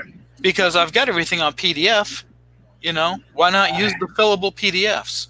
I had a player. I love him to death. One of my best friends, my buddy Eric. His first character sheet, man. We changed it like 6th level because that's when the sheet looks like garbage, for everybody. But this guy's sheet, man, it literally looked like a child just scribbled the entire sheet black because he had so many doodles on his character sheet, so many drawings on his fucking character sheet. The only thing legible was his stats. And it was just like, dude, I still have the character sheet. I'm like, dude, how did you even fucking read this thing? He's like, I'm just used to it. And sure, he's been looking at it for 6 levels. You know what I mean? I'm like, God damn, dude. I'm like, I don't even notice you drawing at the table. Like, but he does it. He's doing it while I'm talking and with other players. He's over there drawing pictures. I'm like, motherfucker. I thought about Starfinder. I almost jumped in all the way, but got gun shy. I need my players wanting to play that kind of game. Starfinder looks fun. What is it? Starfinder. It's Paizo's version of sci-fi D&D, basically. So like Shadowrun almost. I don't know. I never played Shadowrun. Shadowrun is basically Cyberpunk is like future, but they also have magic. So they have orcs and elves and dwarves. Things like I that. guess so. Yeah. But it's like it takes place in the same universe as Pathfinder. Okay. But in the future, like nobody knows what happened. It's their future game. Yeah. So okay. Yeah. Maybe like Spelljammer. Yeah, like Spelljammer. Yep. More high tech, I guess. What games have I played? Cyberpunk. There's so many different games I've played.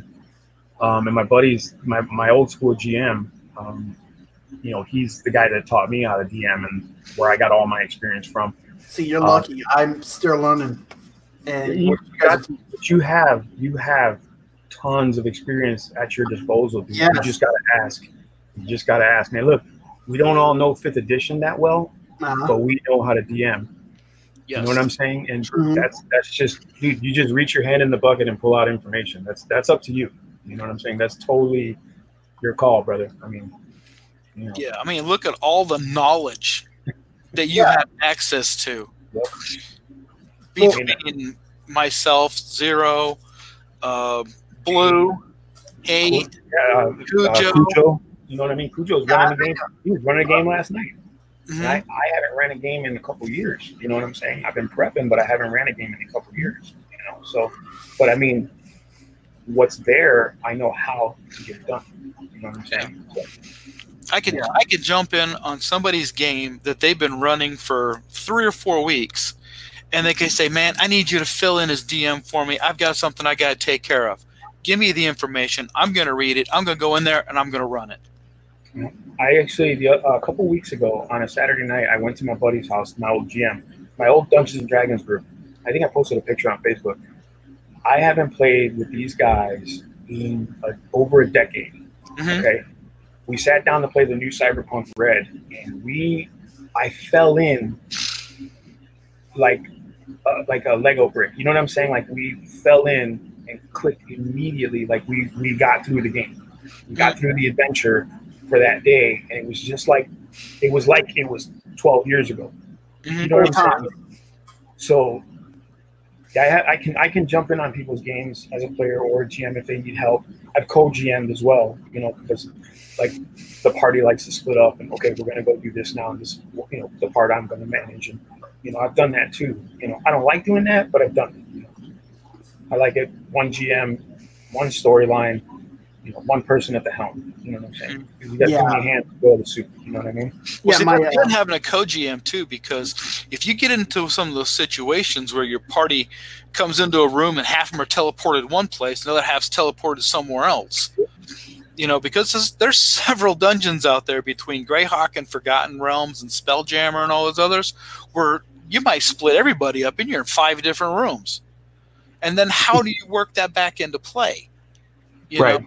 So you have to have a code DM in there to go, okay, you do this group, I do this group, because we know how it's going to work out, because you could have 2 people go over here and 2 people go over there, you know? Well, you know, we used to. It's a thing that I try to discourage. Honestly, when it comes to my groups, I always discourage splitting the party, because here's the thing. Like I said before, those challenge ratings, right? That challenge rating 5 monster is for 4 people of 5th level. If 2 of those people are gone, now that challenge rating just became a 10 for 2 people. Right. You understand what I'm saying? So I'm like, well, you're putting yourself at such a high risk. And then asking me to fix the problem once you created it, it's probably better not to split up. You know, so 9 times out of 10, the group they'll stay together unless it's something in the story that requires them to split up. And I very rarely do that. I have done it, but I very rarely do it. I don't like to purposely split up the party, but there's just sometimes, you know, when it's not super threatening, that I'll say, okay, you guys are going to need to do this, and the cleric and the druid are going to need to go do, while they're doing this, you guys should go do this or that. You know, whatever. You know what I'm saying? I'll let them figure out their whatever teams they're going to make. But generally, I try not to let them split up, because I used to have players all the time. Well, I'm going to go over here and do this. The rogue is always the person. The person who plays the rogue is always the motherfucker that wants to wander off. The ranger. You get treasure while nobody else is looking. It's like, dude, what's your goal? Is your goal to fuck the group over? Because if that's your goal, you're going to win. Right, because you're gonna go get this secret treasure, magic items, whatever. You're gonna lie to the group. They know you're lying because everyone's sitting at the damn table. So the characters don't know that they're lying. You know, so, and people who don't want to be called metagamers, you know, they're like, oh, well, I can't call the thief out for lying, but I know that motherfucker. And that just ruins the relationship between the players too, because now no one's gonna trust that guy, and that guy's gonna learn eventually, like, shit, no one trusts me. Well, I don't want to play anymore. You know what I mean? And it's like, well, you did that to yourself. You know what I mean? Like that, you ruined the soup for yourself. I was in a situation like that too, where the thief had to go in there. He had to do his thing every single time. And you're like, dude, I could use that for my magic user. Or, hey, my fighter could really use that, you know? Yeah. Oh, the thief's already got it. Oh, come on, man. Right, and that's the thing. Like, it's like, who decided that it was the thief's job to dictate who got what? You know what I mean? Like, no, it's just because he sprung the trap. That's part of your job. That's part of your resources for the group. It's like the cleric, who decided it was the cleric's responsibility to heal everybody else. You know what I'm saying? Like, he doesn't have to. Lawful good doesn't mean I am a slave to your whims. That just means I believe in doing the right thing within the law. That doesn't mean I'm your personal nurse, you know what I mean? And I had players like, cleric, roll up, do your thing. And it's like, cleric's like, no, I'm fighting too. I'm taking damage and giving damage. Like, well, see, I talk players. I seriously, I'll take a player if they want to play a lawful good cleric. I'll talk them out of it and say go lawful neutral. Yeah. Well, like because there's too many different ways a lawful good character will get screwed. Yeah. Well, like that online thing that hopefully we're going to be doing pretty soon. I made a cleric, but I made a forged cleric. So he's not a healer. He's more like an attacker with a little bit of healing spells, but he mainly focuses on attacking. That's the one class, like, I don't care what they say. You know how they tell you you can make a group comprised of any type of class. It's the one class I think a group should always have. It's a cleric. Oh yeah. If you don't have a cleric, it's on the GM. I mean, you can do it as a GM. Here's potions of healing. Here's, herbs of healing. You can throw, a sandwich of healing, peanut butter and jelly sandwich of healing. But you're doing that much more work. When a cleric could just be like, all right, everybody lay hands, go. Yeah. In 5th edition, everyone has a healer's kit. Here you go. Yeah. They had them in 3.5. They had healers kits in 3.5, but you had to get you had to be proficient in it or something. Like it was like you just had to have a skill in it. You know what I mean? Like you had to develop your healing skill, and then with a healer's kit, you got more bonuses to the amount of damage you could heal. Yeah. Well, the kit thing came out in 2nd edition. Yeah. There's also in 5th edition. There's a rule for healing. Let me see if I can find it. Options, events options. Here we go. Is this it? Healing. There's healing kit, healing surges, and slow natural healing. Mm-hmm. Yeah, slow natural healing is just like resting and getting so many hit points back per night. Mm-hmm. The healing surge is like that started in 4th edition. I think that wasn't it a 4th edition thing like surges. Surges were a 4th edition thing. Surges and cantrips. And they kept that from 4th edition. But those were cantrips actually came out in Dungeon Magazine back in the 70s. Oh, and they really? didn't become a thing until 2nd edition. Huh. Just like kits. They became a thing in 2nd edition. Wow. Cujo. I try my best not to have to split up, but once I do, I don't hold back. Do not rattle Cujo's cage. You know what, Cujo? I'll find the Dungeon Magazine that actually has that in it. And Cujo, to be honest with you, dude, I feel the same way. I feel like if my players are not bamboozled, right? If I didn't trick them into doing something and they willingly do that, then they're on their own. Like that's my. It's like, yo, you wrote this book. You're gonna read it. That's just it. That's just you made the bed. Now you got to lie in it. And it's happened. Like I've had dwarven fighters, full plate mail, jump in the water to do something because they thought they could. And it's like, can you swim? Do you have endurance? Like, yo, you just sank like an anchor, man. Like you don't have magical armor. Why did you do that? I'm like, are you sure you want to do this? Why don't you let the barbarian who can swim, has no heavy armor, and knows how to, and has endurance to do that? No, I can do it. I'm a powerful dwarf. I'm like, all right, man, have at it. Like, roll your death saves. For the reason. And then you drown. You take this much damage. You drown. Oh, I'm dead. Oh, well, guess what happens when you do stupid shit? Yeah. And it wasn't a punishment thing. It was just like, dude, this is the damage for when you're drowning. This is it right here. It says it right here.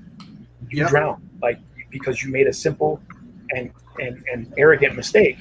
I can't help you. You know what I mean? Like that's on you. Players, if they choose to make those mistakes, then you can't baby them. You gotta, hey, look, there it is.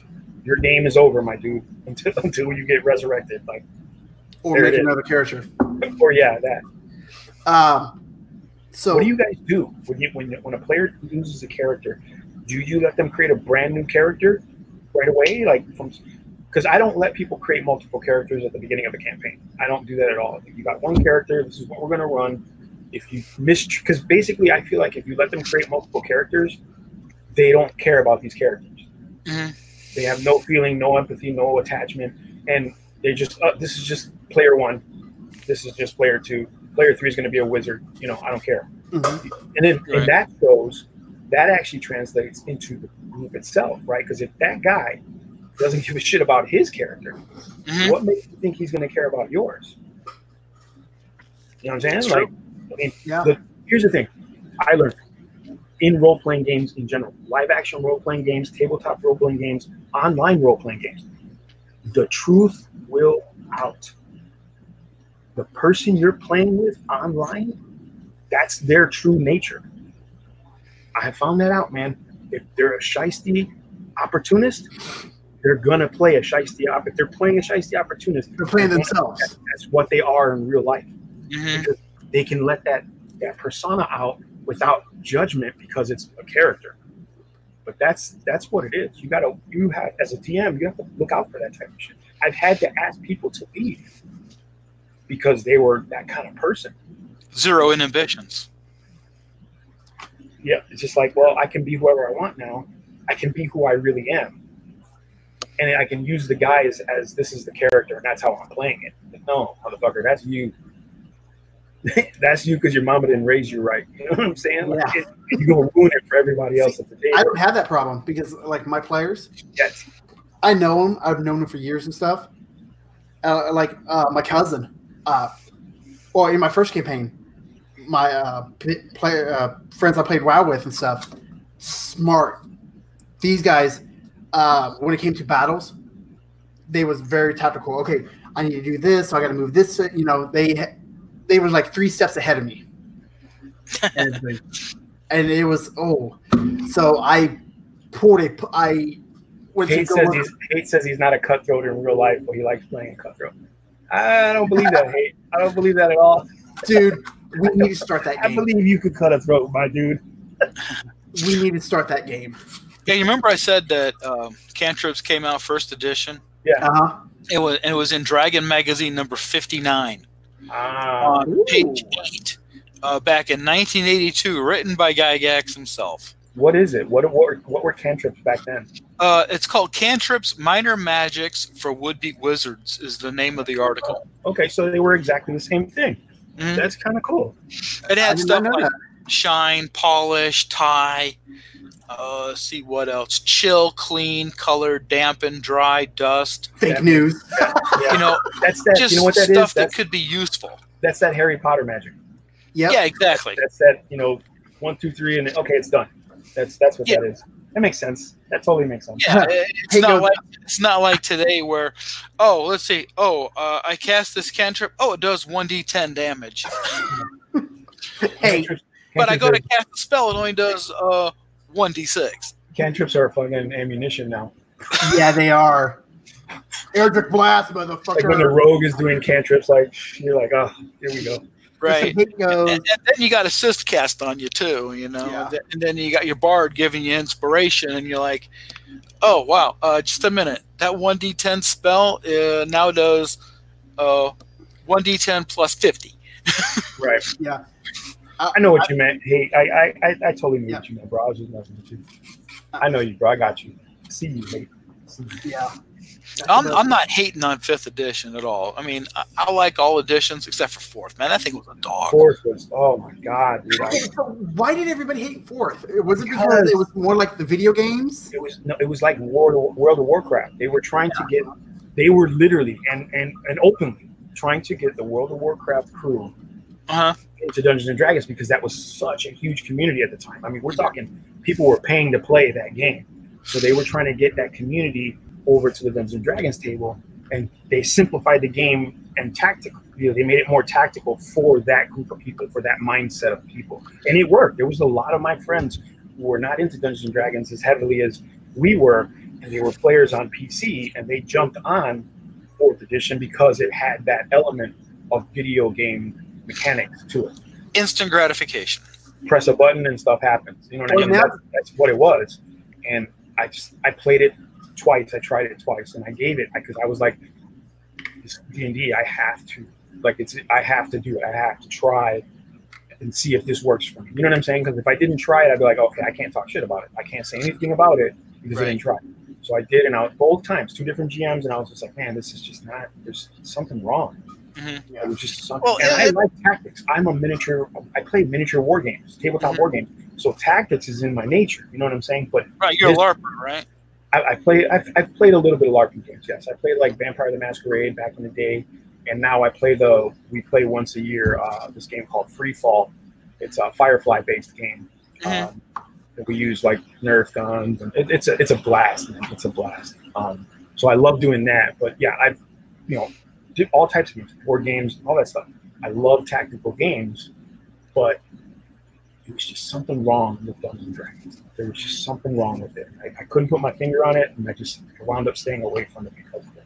Well, And obviously, it didn't last long. It was only a couple of years, and then 5th was already on the horizon. So it was like, okay, that tells you there was something wrong, and they figured it out. yeah, they knew the mechanic was shot. It was broken. The day the first book came out, that thing was broken. Well, Because if you look at the DMG from first edition, second edition, that explained a lot of stuff in great detail, and it also confused the hell out of people. Yeah. If you didn't know this is what it is, it was like trying to give a third grader.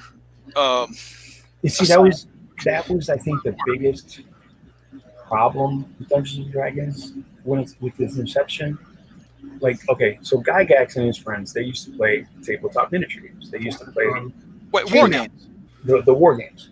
Yeah, with They like wanted- bonus stuff. They wanted more detail, right? So Mhm. they basically took a picture of the battle, they shrunk it down to the main, like the captain, right? And they said, who is this guy? Why is he this way? What is it about him that makes him the captain? Let's tell a story about that guy. Dungeons and Dragons. Or Chainmail. Chainmail came out, then Dungeons and Dragons, because they wanted to, expand on that world, that realm, and the possibility of one character changing the course of the world, right? Like that was the whole point. The problem was when they did that, it was great, they put so much in between first and advanced second edition.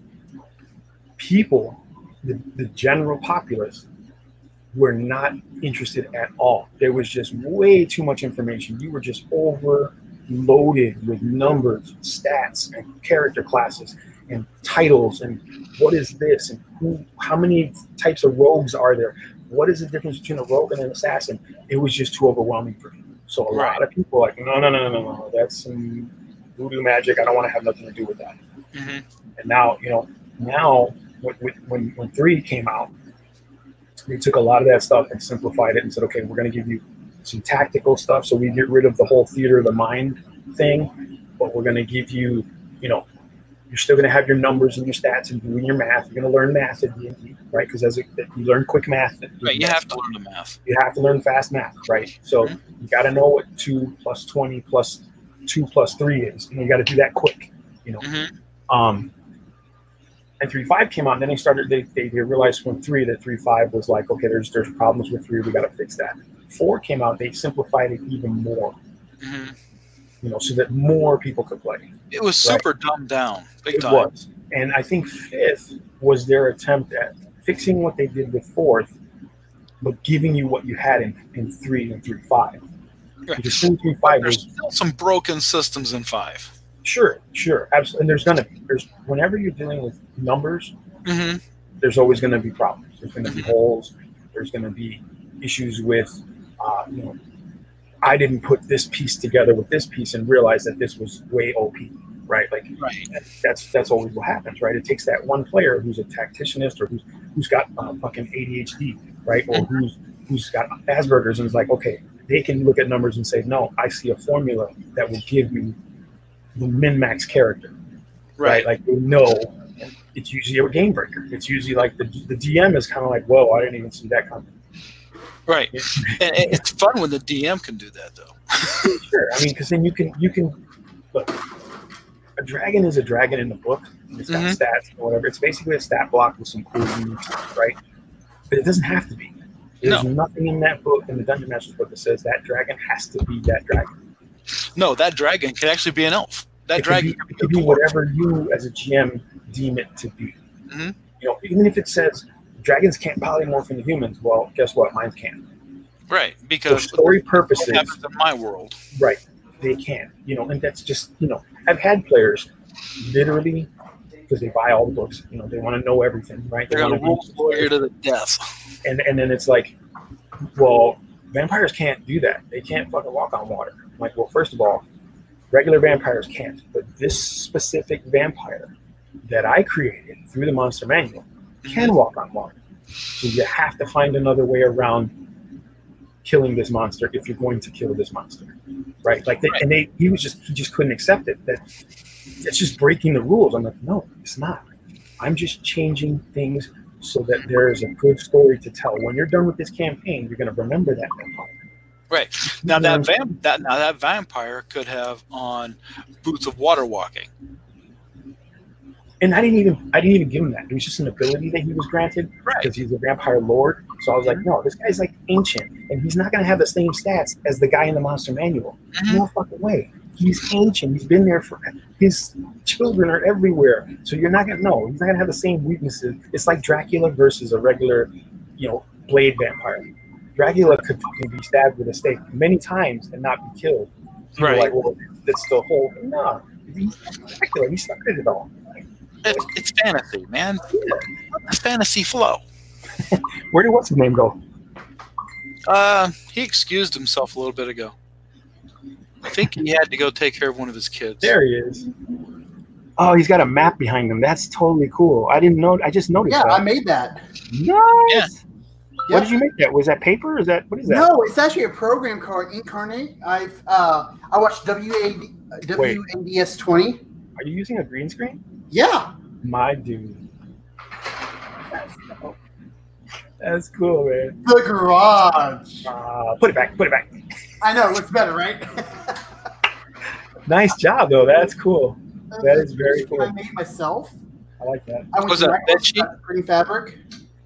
I got a closet thing from Like a Walmart closet with hanger? clamps. So it ran me probably about $20 total. That's not bad, dude. Yeah. That's actually pretty cool. Very cool. Good on you, man. I like that. I haven't hooked my green screen up in a long time just because I ran out of room. That's that. When we were talking last time, that's what I wanted to mention. I totally forgot. I had an elder brain moment. Was Elder brain. for the game of Free Fall, I wanted to get a green screen so that I could make some videos in character with the the ship in the background or whatever, to explain to new players, so we could have video content on the website to explain to new players how rules work, how the medical rules work, how the smuggling rules work, and things like that. But do it in character with the green screen. You know what I'm saying? So that they could go to the website, click on, okay, this is the medical rules, and then it'd be me or somebody else saying, okay, this is how you would apply medical rules, and this is the cards you use, and whatever. These are the rules for fist fighting and free fall. And this is how you do it. And that's it. So that was my brain fart. Yeah, it's the only thing with the green screen though. You got to make sure your lighting's just right. Yeah. With everything, like right now, I'm just using my shop light. Okay. So I'm only getting a light from basically one side.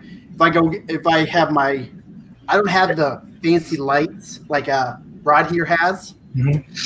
I just got that's just a reflection off the wall from a lamp in the room. I use a cheap. I use a cheap little lamp on one side of me, my shop light, and normally I have another light on the other side. I've got an entire mobile studio kit. But like if I turn off like my garage light, there's one I saw one on Amazon for it's like $250, and it comes with a green screen, all the frames, the clamps. It comes with two of the huge filtered lights, all the stands for everything. I was thinking about that, but it's $250 and it's Well, if you're on a budget, honestly, $70 on Wish. How much? $70 on Wish. Oh, I'm gonna check green it out. screen and lights. Green screen, lights, stand. I'm gonna check it out. All of it. You get 3 screens. You get a white screen, a black screen, and a green screen. Okay. They don't have a factory edge on them though, or a sewed edge. Right. So you got to do it yourself. Right. And if you get a heat source anywhere near it, you're going to get pinholes. Okay. So when you go to steam it to get the wrinkles out of it, don't get your steamer too close to it, or you're going to burn little holes in it that's right there in the shape of that steamer. I've done it to mine. What material is this? What is that? Here's one for $10. You know what? Let me see. Hang on. Let me turn on my screen share. Close your porn tabs. No, I'm going to keep him up. What? Hey, I got a jet, man. I'll catch you guys later, all right? All right, brother. And just remember, grab that D8 and roll damage. You got it. I got an 8.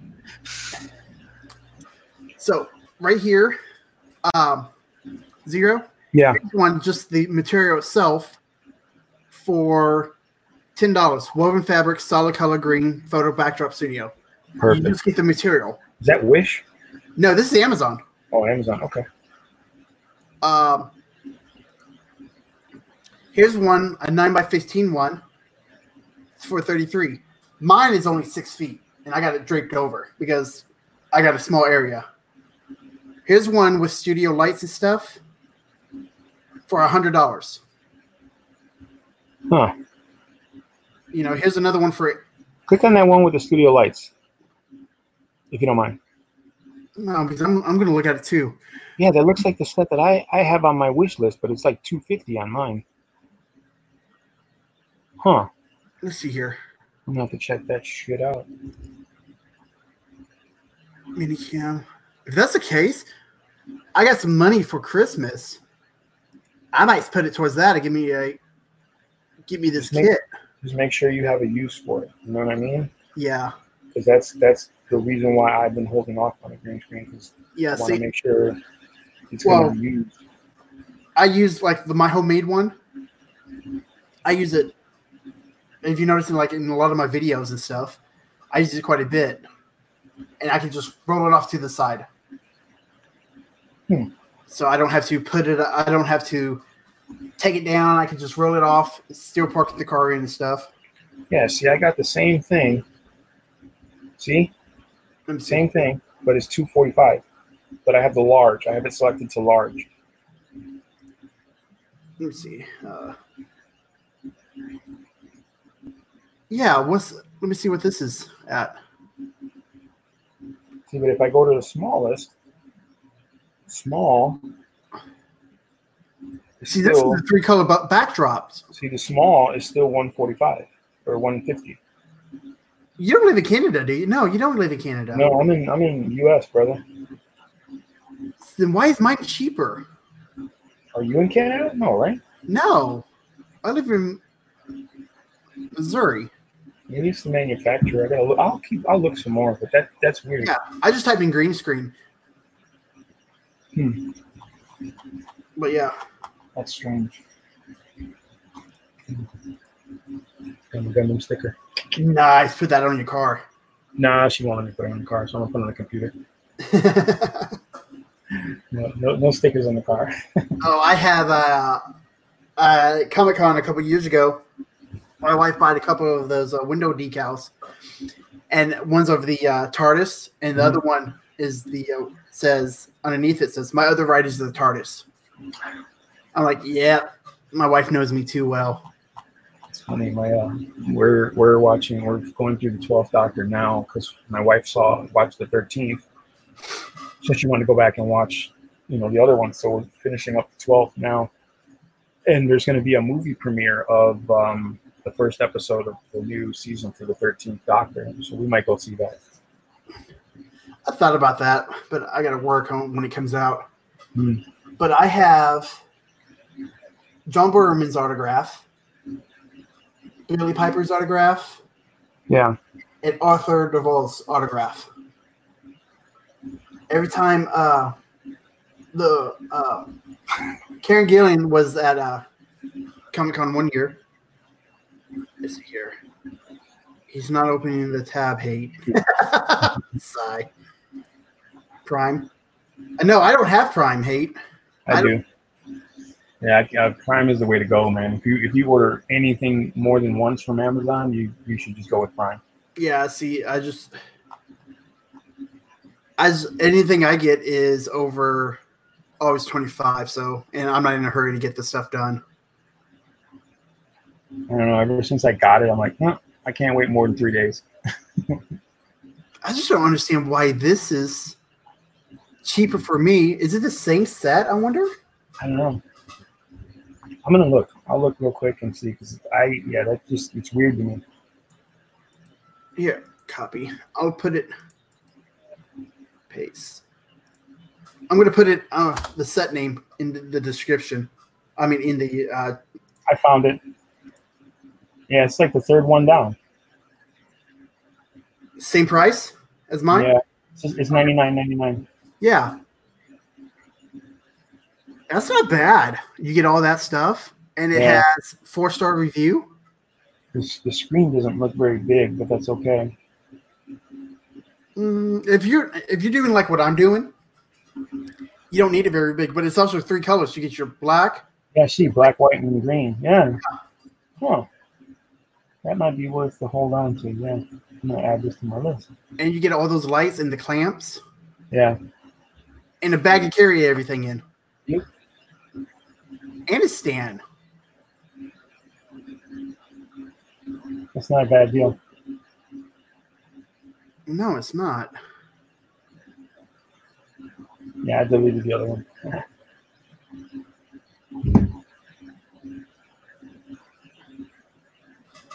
But yeah.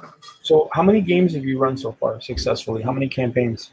First one fell apart because of the way we work and stuff. Mm-hmm. So this is basically my first 2 fell apart because of work. Okay. So I started off with the starter set with some friends for work. Then we could never find the time. Yeah. My friend and my WoW friends work, school, and stuff. So didn't really have the time. This one, so far successfully none. But this third one is we meet up about every 2 weeks. Okay. They play every week in another game. I'm like, well, I can do every other week because I don't have to get up early to take my kids to school and stuff. They're like, okay, we'll do every other week with you then. I'm like, sweet. Yeah, right now I'm one of my guys that I can do like once a month. Right now, just because everything that is going on with my life and my time with my family and stuff like that. We're going to be doing a lot of road trips and traveling and stuff as soon as I can. So I don't want to dedicate any major amount of time to running a game for people like a weekly game because then I'm not going to be reliable. So I was just like, we can do once a month, and that's probably the stretch for right now. I mean, but I did run a campaign that lasted over a year that they actually finished, and we played like probably we started off like every Saturday, and then it turned into like every other Saturday, but it ran pretty successfully, I gotta say. I was surprised. Normally they don't, usually somebody falls out or life gets in the way or whatever, but it ran pretty good, pretty long game. Well, that is awesome. So how long have you been playing? Since 1987. Wow. Yeah. So 87 you've been playing. Mm-hmm. So 2nd edition. No, I played the red box, so the 1st edition. Okay. When they turned it into a red box, because 1st edition was like the brown pamphlets.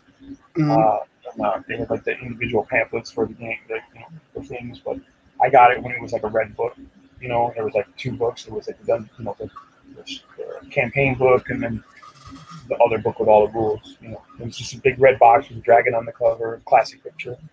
So yeah, I played from then on, and then we went through 2nd edition, and then AD&D, and then we went to 3, then we went through 5, tried 4. Okay, so why did they do 3 and 3.5? 3 was a big jump from 2nd edition AD&D. It was like a huge jump. Like they were really Wizards of the Coast, took over, and they really wanted to market more. They wanted to get it out there more for people, and they wanted it more accessible for people, and they tried to simplify the rules from 2nd edition, because 2nd edition had a lot of rules, it had a lot of numbers, it had a lot of stats. Character sheets were like books almost, and they wanted to simplify it, and they did to a degree, and they also added the tactical element, so they added the miniatures and the maps, because up until that point it was all theater of the mind, and that gets complicated sometimes, when there's different people at the table who have different perspectives of what they're hearing from the DM. So they added the miniatures and stuff like that, which was cool. I personally enjoyed that, because I was a miniature player and I painted miniatures and stuff like that. So it was just easy transition for me. So they did that, and then 3.5 I think came out like a couple years after, because there were just a lot of inherent flaws in 3. It's a completely different system. You know, they went from Thaco, like, you know, to just hit dice and, you know, things like that. You know what I'm saying? So they changed a lot. So they realized they had to fix a lot of stuff. You know, and 3.5 was supposed to do that. And to be honest, 3 wasn't that bad. It really wasn't. And 3.5 really just changed a few little things here and there. You know, like the multi-classing abilities and things like that. Like, it didn't really change too much. I know personally, like when I first started playing 3, I bought the Player's Handbook. This is everybody, you know, you got to get the Player's Handbook. And like I felt like it was like not even a year later, and I bought the 3.5 book, and that's when I started dungeon mastering. And I was like, okay, I'm just gonna, you know, get all the 3.5 stuff. You know? And that's what I wound up doing. I wound up selecting Forgotten Realms because they had the Living Greyhawk as the main campaign for 3.5 and 3. But I was a fan of Forgotten Realms for a long time, and I went and picked up the main book, the campaign book, and I read through the whole book. Like, I don't know what it was, but I just read through the whole book, and everything that they had, I was like, you know what, this is perfect. There's so much work I don't have to do now as a GM. There's so much for the players to encounter. It's all right there, you know. So that, you know, that pushed me into getting all the other Forgotten Realms books, and I wound up picking them all up. I still have them. That's what I thought. So, okay. So I started with the starter set for 5th edition, the very first one, Lost Mines. Did they have something like that for 3.5? No. Really? No, they just came out with the books, the main books, and then they started creating modules after that. What about 4th? 4th, I think there was a starter set for 4th. I think there was. Don't quote, but I think it came out after the main book. And they started printing small books. Like, they print the Player's Handbook, but it was like a small little... Yeah, I see pictures of those. Yeah, it's my buddy's got one still. It's just compressed and everything's smaller print and stuff like that. I don't remember if they made a box set. I thought they did. But I know, okay, so they created those games like the Wrath of Ashardalon, Ravenloft, and the Legend of Drizzt. Those 3 games, the 3 board games, those were based in 4th edition. And again, they created those games because Wizards was looking to reach out, you know, get board gamers into Dungeons and Dragons. You know what I'm saying? Get more people into Dungeons and Dragons, which, you know, wasn't a terrible approach. I mean, they just weren't really into the marketing at the time. You know, they didn't have strong marketing. I think in 5th they did a lot better. You know, they're giving the reels away for free. You know, when they first released 5th, because I remember I didn't read it for a while, but as soon as 5th came out, they had that PDF with the basic rules in it, and I downloaded it because it was free, right? Like it was one of those. Here you go, and I was like, that's fucking cool as hell. Like, if you wanted to play, you could just download the character sheets because they had those for free too, and you download the basic rules, and off you went. You know? Yeah, that's actually what I did start off with was the basic rules. Then I just jumped the gun and bought the stuff. Oh, Cujo said something. Let's clarify, Zero. That T-Rex was dead. Transporting it off the island for money, of course. Unfortunately, it turned undead while below deck eating all the crew members that didn't jump off. See? That makes total sense. That it does. Makes sense why there would be a T-Rex in a boat. I didn't expect them to tie off the ship. I was planning on jumping out of the lower deck for a scare, and her sister came, but things got real quick. Nobody died that day because of the crazy move I talked to them about earlier, but I had, oh my mommy, once I remember how low over the other characters was. See, I have not had a character death. Knock on wood. But you're not doing something right, man. I don't know. I kind of gotta kill at least one player, man, so that the rest of them know you're in charge. Well, yeah, like my guy. I'm just kidding.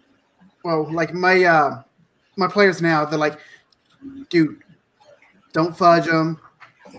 Don't fudge the dice or anything. Just let it roll. Nah, I have to. I do it sometimes for the players. What, honey?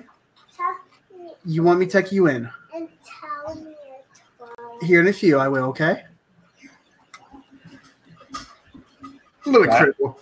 I fudge it sometimes too. I mean, because I'm a hot roller, so I roll 20s like easy. And it doesn't matter what die I'm using. I just, for some reason, I hit 20s, and it's just like, yeah, not today.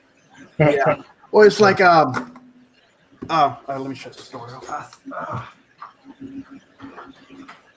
It's like, like I'll roll damage behind the screen now. Yeah. But I will roll the attack and stuff for the monster attack. I will roll in front of them. So what do you keep a mystery from them? What is it you're keeping behind the screen aside from damage? My notes and stuff. Oh. Like I have a little composite book with my notes, monster minis, and stuff like that. But Yeah, I just started rolling in front of them because one of them thought something like I can't remember why. I think it was maybe for fun. I actually had someone, like, oh, how do we know you're not cheating? He was one of those guys, and I was like, I don't have to cheat, and it's not cheating. So I told people if I fudge these dice, it's because you guys, it's for you guys, and I was like, okay, we don't have to use the screen. I took the screen out for one whole session, and they were completely like, don't ever do that again. Because I roll hot, you know what I'm saying? And all right, watch me roll, you know what I'm saying? Here, you don't believe these dice? Let me use your dice, you know what I'm saying? It's like, there you go. You know what I'm saying? They had more criticals in that night against them than their entire campaign session.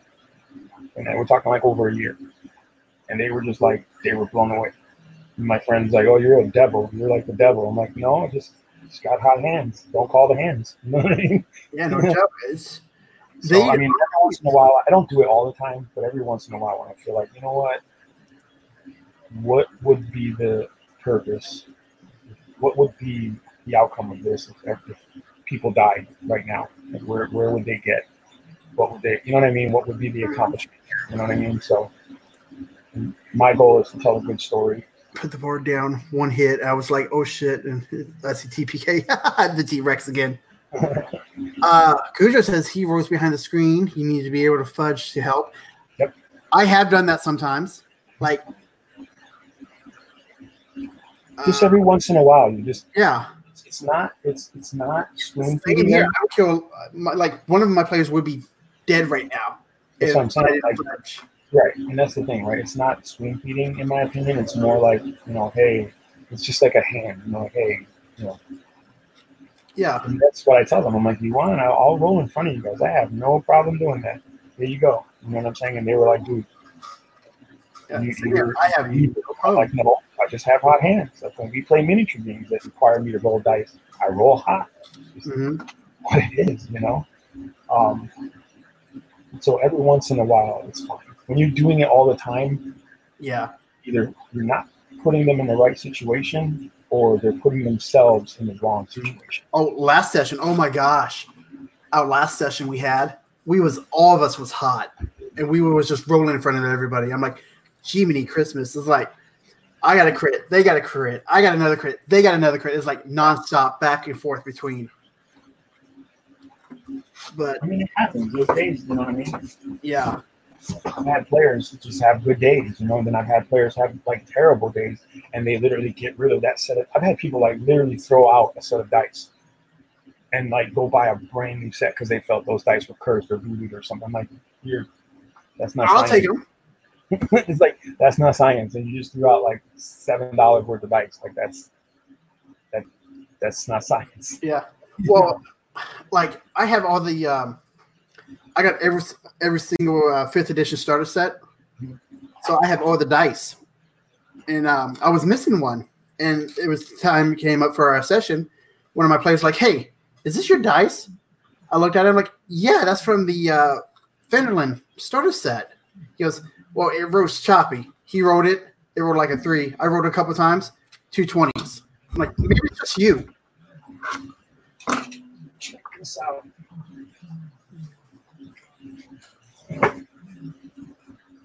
Is that a bullet? It's a die. What? It's a 6-sided die. How the hell you rolled that? You just roll it, man. It's got a little hex. It's got a little hex at the bottom, you know, so that it'll stop. So you just roll it. It Huh. rolls and then it stops. I just rolled a 6. Nice. Anyone play crit success? What do you mean by that? Like exaggerating the damage and doing things like that for a crit. Yeah, I've done that. Oh, I double the damage. Well, I role play a crit too, especially if it's close to death. The monster will die. On those how you want to do this moments. Mm-hmm. If the climax type, let's see, if it's a climax type, I may speak to everyone at the table. You want this in front. Be careful what you ask for. Yeah, I have done that. I think at this point, like the people that I've chosen to be the players in my group are pretty aware of my honesty when it comes to the dice. So a lot of people don't question it anymore. So even when like climactic battles and stuff, there's no, like every once in a while I'll pull the card up and say, look, there's a 20. I rolled a 20. You know what I mean? Like, or whatever. Or I rolled a 1. You know, like, you know what I'm saying? I'll do that. If I roll a 20 or a 1, I'll show them sometimes. But otherwise, because I mean, you know, if you don't trust the GM or DM, Then what's the point of playing? yeah, you got a problem. You might as well leave. You should just excuse yourself and leave. And it's nothing personal. Like if someone doesn't trust me, it's like, all right, dude, I get it. Yeah. Peace out. No, like Don't stay here and make a sour face and ruin it for everybody. You know what I mean? hey, no, I've been wanting to try something like that, but I've never have. I don't get what you're saying. What are you saying? Okay. So he's saying like you can roll put on a save. roll a 20. That's do you automatically count that as a success? A save crit? I mean, yeah, okay. Yes and no. Most general saves, yes, I count that as an automatic success, right? Like you roll the 20. Because a lot of people think 20 is automatic for everything, and it's not. Not for saves. Because if you look at what saves are, like where there are some spells, there are some magics, there are some monsters that are so high level, there is no way a 20 will save.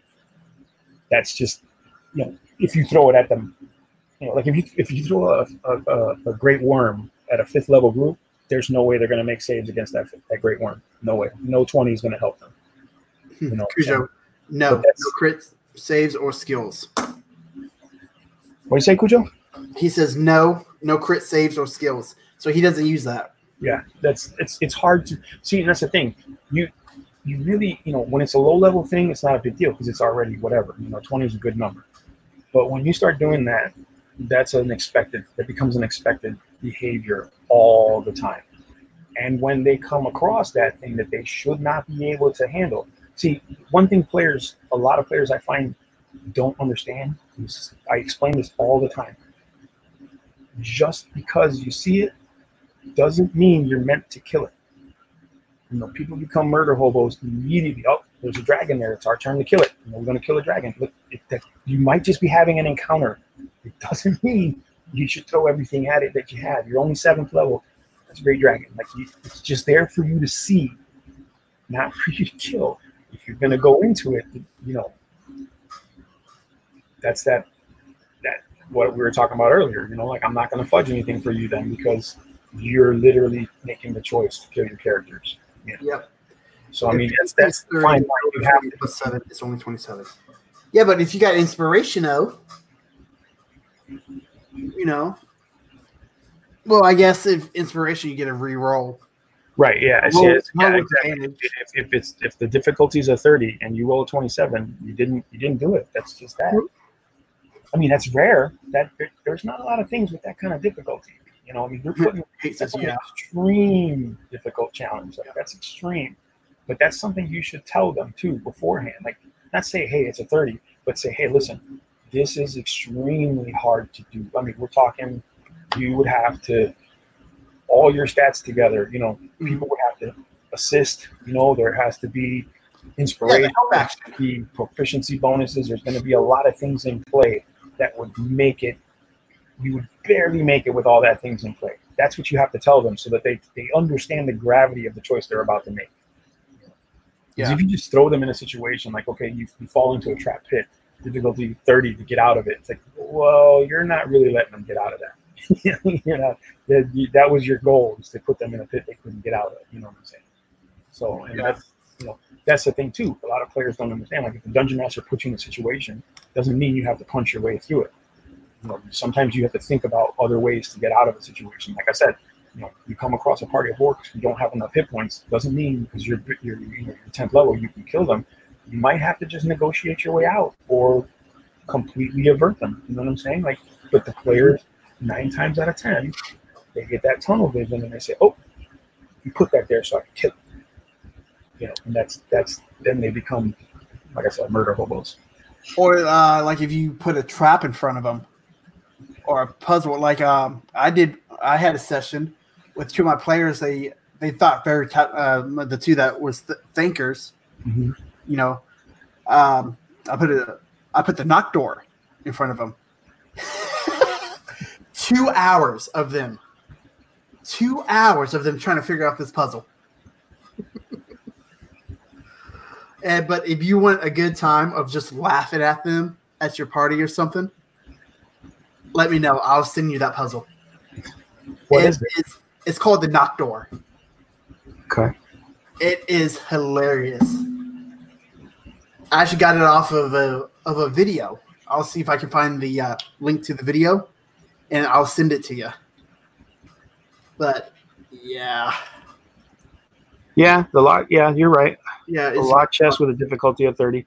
Yeah, and that's the thing, right? Like, if you're putting that in there, you know, the chest is just like a monster. If you put it in a room and you allow access to that room by the players, they're gonna want to open that chest. They're gonna assume that you put it there for them to open and take whatever's inside.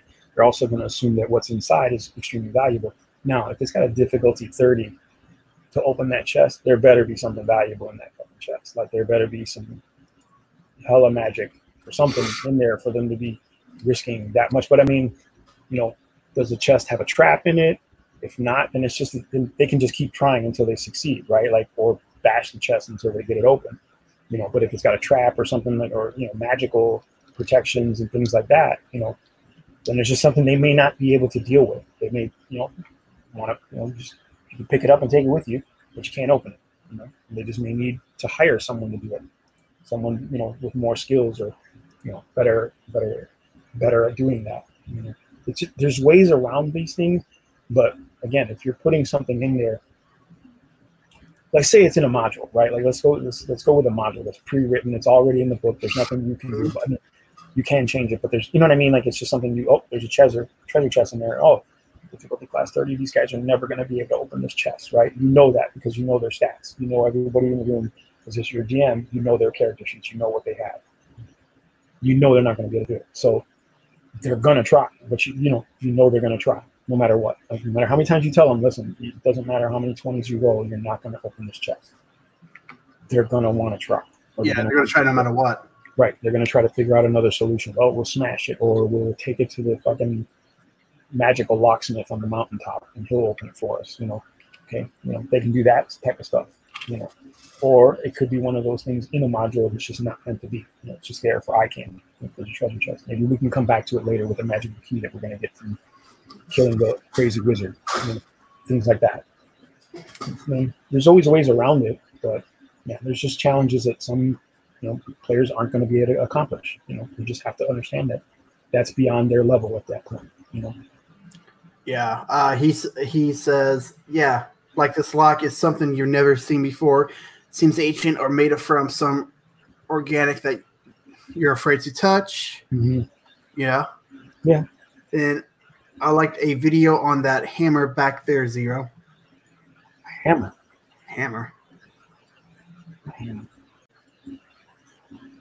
On that. What hammer? I don't have a hammer. That's my camera. That there, that's my camera. Oh, is that a? It's my You use DSLR the camera. camcorder too? Yeah, it's my camera. That's what I do my main videos with. That's what I do too. I have like mine's this Samsung HDX 90 or something like that. That's kind of like that. Yeah, 720, but it gets the job done. this is a 1080p Panasonic Vivica. Oh, nice. Pretty nice. My buddy got it for me. Helped me out because he couldn't stand watching my videos because they were so grainy before. He's like, dude, I'm gonna get you a camera because that camera sucks. I was like, all right. How was my last video? Was it grainy or The unboxing? No, it wasn't. Not on too the bad. books? I didn't think it was bad, Okay. but I watched it on my phone, to be honest. So Yeah, that's what I mainly think. What people watches a lot of the videos on it anymore is their phones and stuff. What's on the wall? well, back there, No, the blue thing behind you. that's a Dreamcatcher. No, up there, up by the Dreamcatcher. Looks like handled by Mickey Mouse. I'm guessing he's, yeah, that. That is my Oh, that's a lanyard. Star Wars Celebration 17 and 18 lanyard when I went to Star Wars Celebration. I guess. Got my 2 buttons on there for the 2 years that I went. I'm guessing like it does kind of look like a hammer. I don't. Thor's hammer. Yeah. Well, compared to whatever is above it, you know, it just goes straight up.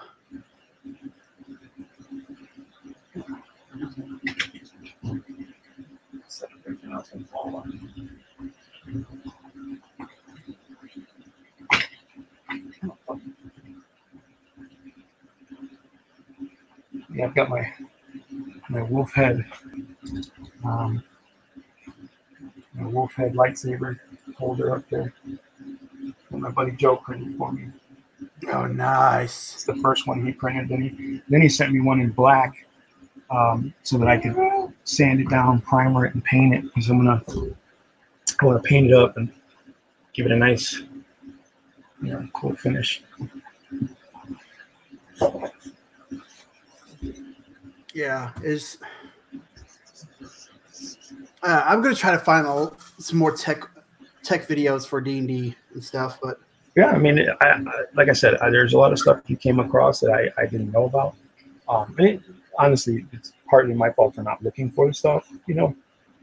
I kind of shy away from tech in D&D because it's too much tech is just, you know what I mean? Everybody winds up with one of these in front of them. yeah, And you don't know if they're looking at their character sheet or they're playing fucking, Pokemon Go or something. You know what I'm saying? It just gets running. What I can't stand, and I don't mind if you do that, if you can multitask. But if I'm telling you something, if I'm narrating, and then I say, okay, this is that, and then I look at you, and you're looking at me like a deer in headlights, it's like, okay, I threw you the ball. After telling you what was going to happen, I threw you the ball, and you dropped it because you were not paying attention. Now I got to repeat myself. You know what I'm saying? And that's even at work, I would explain something to somebody and they're like, "Whoa, so-so does it this way." Okay, how long has so-so been here? About a year. Okay, how long have I been here? Who has more experience? Do it this way, it will work. Right. Yeah, it's all right. When it comes to the rules, I have one golden rule, and it's it's very. A lot of people don't like it, so they'll say it's cool, but then like 2 or 3 sessions in, they're gone, they leave, quit. But the main rule is I'm the rules. When it comes to the table, I'm the one that makes the rules. If there's a discrepancy with the rule, we can look at it later and we can correct the mistake. But at that table, I'm the final arbitrator of those rules. Yep, and that's how it's supposed to be. And if I have people arguing with me, questioning me, game's over, session's over. And I have done it. Done. Not even an hour in, it's like, all right, we're done. You know better. You know what's going on. You run the game. Because we're done. And then it changes. Oh, no. We're just saying. Okay, we don't need to sit here and argue because we don't have a lot of time. You know, most grown-ups don't have all night to play D&D. So the last thing I want to do is spend my fucking D&D night that I've prepared a week for arguing with your ass about a stupid-ass rule. That's just me. Exactly. Let's see. Oh, what did you say? Crit, your lighting has been a little bright. Not sure if it's me. Also watching on my phone. Lighting is always hard to adjust. Okay, I'll take that more into. I'll try to do less with lighting. I don't think it was grainy. Okay. Sweet. So I'll just keep on using my for my product reviews and stuff. I'll just keep on using my camcorder then. But yeah, lighting's always been tough. You see all my mess over there. Dude, that's not even all the mess. I'll do a private video for you guys, just for you guys. Oh, that would be fun. I love my two groups because none of them know room. the rules, so there's no arguments. I am the law. You know, honestly, that's how it should be. The DEM should have the final say so. Like, one of my players is a DM on his other stuff, and he pulled me off the side. He goes, "Hey, how do you do things?" I'm like, "Well, way I do it is what I say goes. Then if we have a problem with it, we can talk after session. Mm-hmm.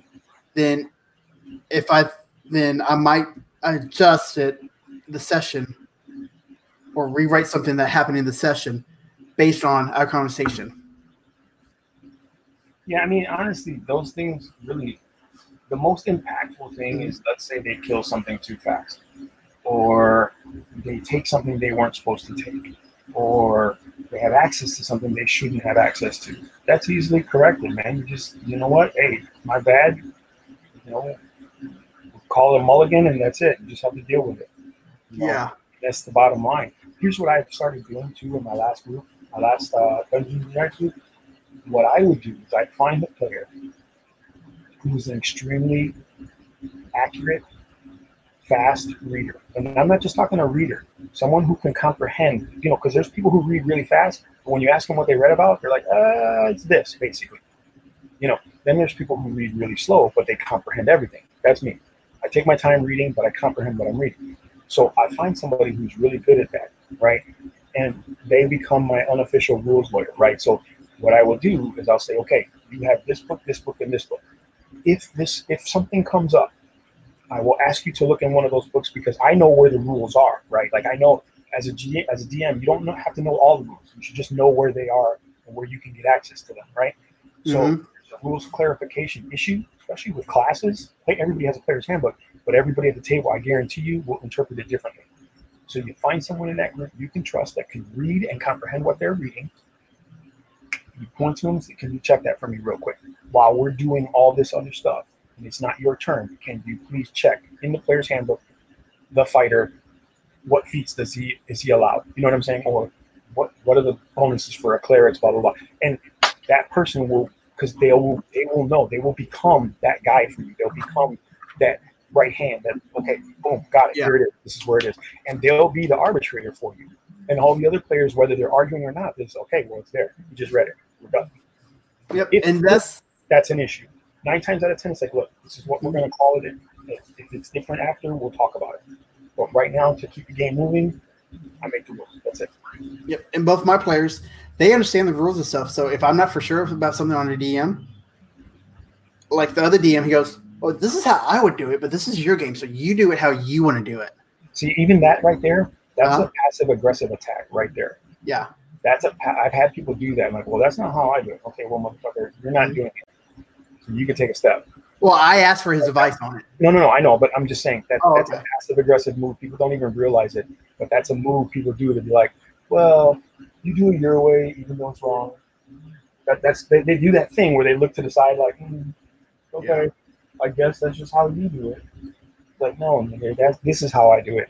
Take your ass to the next road. You know what I'm saying? Like, I don't play that shit. Yeah, That's why everybody knows when they start in my game. This is how I'm running the game. These are the rules that I'm using. I make the rules, and I decide on those rules in game. Yeah. Don't like it? Step. They asked me about using flanking. I told them at the beginning, no flanking. I do not allow it. Okay. Because, is it in the game? Huh? Is it in the game? It's a in 5e. It's one of those rules that you don't have to use. Really? Yep. You don't have to use the flanking rule. I like it. I don't understand it, so I decided until I can. I'm a tactician, so for me, flanking is extremely valuable. Like playing airsoft, when you flank, that's it. Game's over for whoever's not paying attention. Yeah, that's an important move. You know what I mean? That's to me, that's a valuable thing. That's why I let players do it. Like especially rogues, that's their house. They live in the flanking house. If a rogue isn't getting those flank bonuses, he's not doing the best a rogue can do. You know what I'm saying? Like that's his small, tiny little window of, where the fighter, his window, all I got to do is swing. So I just got to swing away. The rogue's like, I could swing away because I'm a rogue. I'm fast. But, so should I do it by class then? No, just allow it. What's the worst you think will happen if you allow flanking? Everybody gets advantage. Okay. And I guess that would work out in my favor too then. Right. Now remember, 5 orcs against 2 players, there's flanking going to happen. Yeah. So here's the thing. When it comes to those types of actions and those types of abilities and rules, right? Rules. When a player tries to take advantage of it, right? Like says, I'm gonna the rogue, for a perfect example again, all I'm gonna do is get into that flanking position so I do the maximum backstab damage. All right, cool. Bet money. Just remember, you're one rogue. I have 1,000,000 rogues.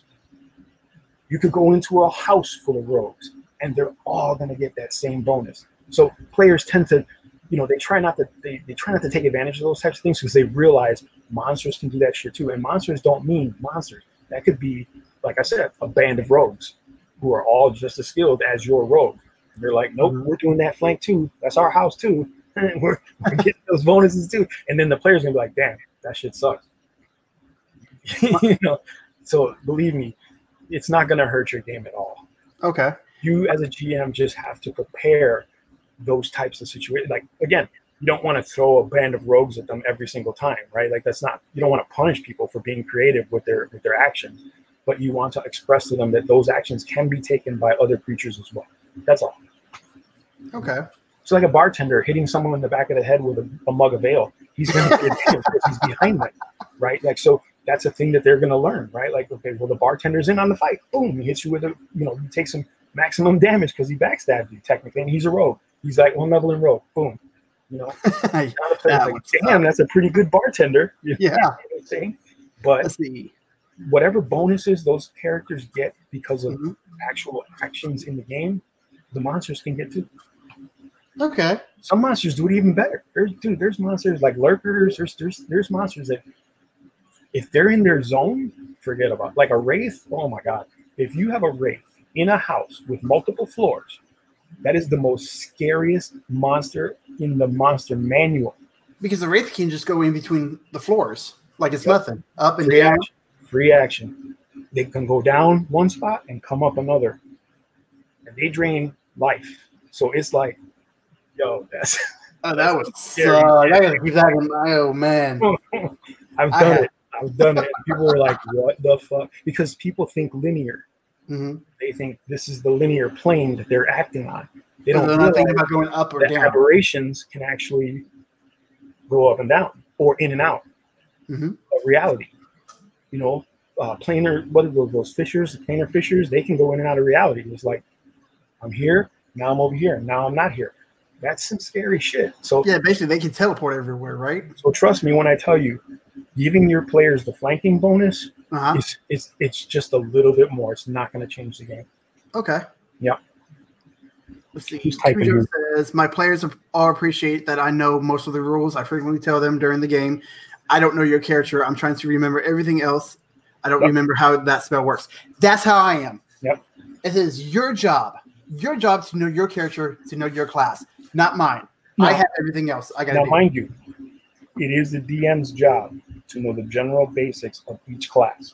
Mm-hmm. I believe that wholeheartedly. It is my job to know what the cleric's purpose is, their function in the group, and some of their abilities. But as levels go on and bonuses come and feats are chosen and skills and all this stuff, that is your job. And I've had an argument with a player, and the whole group actually stopped him and said, no, dude, he's told you from day one, you need to know your fucking character, and no one's going to tell you how to play your character and what your character should do. You should know that. And we were 10th level. I'm like, dude, You should have known by then. how do you not know what your character does? You're the only one that has that character. You have the book in front of you every time we sit here. You have all the rules at your disposal. Why are you looking at me like I should have told you could do something? Like that's outrageous. Like I have a million other things to worry about. And you're telling me I have to know your character too? Nah, you Hit the later. road. Yeah, I can understand if he was like me. I'm a little slow. I'm not gonna lie. It takes a little bit longer for me to learn stuff.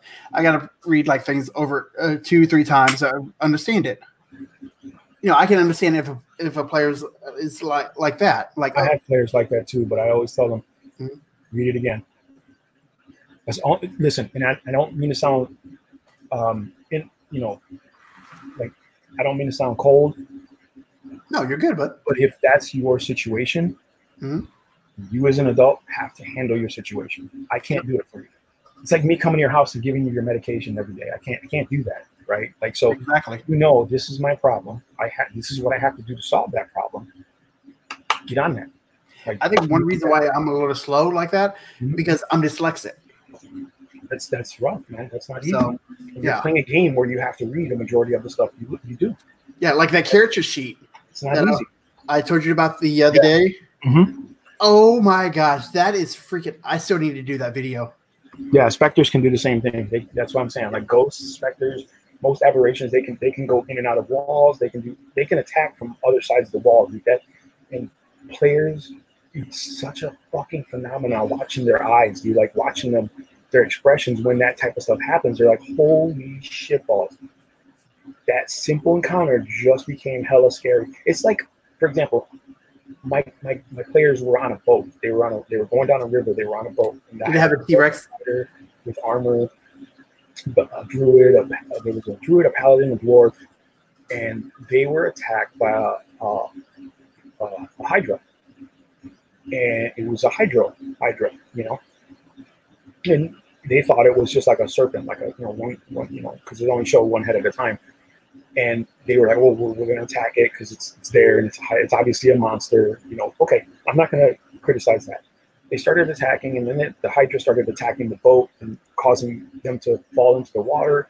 The fighter started realizing, "Oh, holy shit, I don't have swim. I can't. I got armor. I can't. I'm going to drown." That the encounter became that much more challenging and exciting for them because they were not just on the ground and the monster was coming at them with all their guns bare. You know what I'm saying? They couldn't murder Hobo. They had to think outside the box and do other things to solve the problem because the monster. It wasn't just the monster that was a problem. So like I said, things like wraiths and stuff, man. You want to scare the pants off of them. That's all you got to do. Or I'd actually put like skeletons in suits of armor standing against the walls. How mansions have like suits of armor, classic suits. And they were triggered like once the party went past the row of suits, they opened up a door. The door was a magical trap. The trap was to awaken the skeletons. Once the skeletons stepped down off their pedestals, the players were like, "Oh, that shit could happen." Like there was no detect evil. There was nothing because there was nothing to detect. You know what I'm saying? They just walked in. Like, everything's good. No traps. No, the rogue checked for traps. Everything. Nothing. have you ever gave a goblin fireball? No.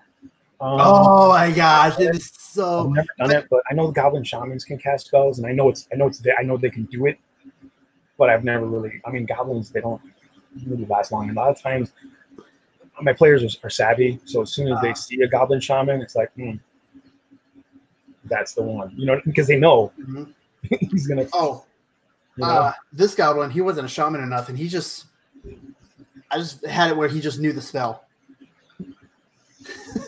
They're like, what happened? Fireball, motherfucker. Fireballs usually change. That usually stops the clock. Right? Yeah. Well, I told him I didn't put up against him, but after they talked to him and stuff, I showed him the little sheet I had. Showed him the look like that's fireball. I'm like, huh. We're like but yeah. Not bad, man. It's pretty slick. Yeah, I don't know. It's like changing monster stats. That's the best thing I love to do. I like doing it once in a while. Like I said, I had a vampire in my last game. He was like a lord, vampire lord, so he ruled the whole area. And even the townspeople they knew of him. They didn't go after him because he left people alive. Like he didn't, you know what I mean? It almost people when the players encountered him, they almost felt like, is he a good character? Like is he have good alignment? And I was like, no, he just has a lawful alignment. You know what I'm saying? Like he's literally, vampires are supposed to be this. I'm like, well, in the monster manual, that vampire is, but this vampire lord is different. Yeah, he's lawful neutral, and this is how he feels about the world, and you guys just happen to encounter them, And it turned out that they didn't fight him. He actually helped them do something, not because it was like, oh, it's the right thing to do, but it was like, look, clearly you need help, and what you're going to do is going to help me too. So the enemy of my enemy is my friend, kind of thing. Yep. But that he's still there, and anytime new players go into this realm, he's going to be there, and that's one of those things where, like I said, you change it up just a little bit, and it throws the players off. Their game is completely turned around. It's like, well, vampires are evil. We're supposed to kill them. Good dragons aren't always good, or good in the sense that you would like them to be. They're not always there to just, hey, I'll give you everything you need. I'll help you. You touch their treasures like key just as fast as another dragon would. I mean, like, dragons are territorial, man. You're in their territory. They don't want you there. You're gone. That's it. Like, what does he say? Dude, Hydra.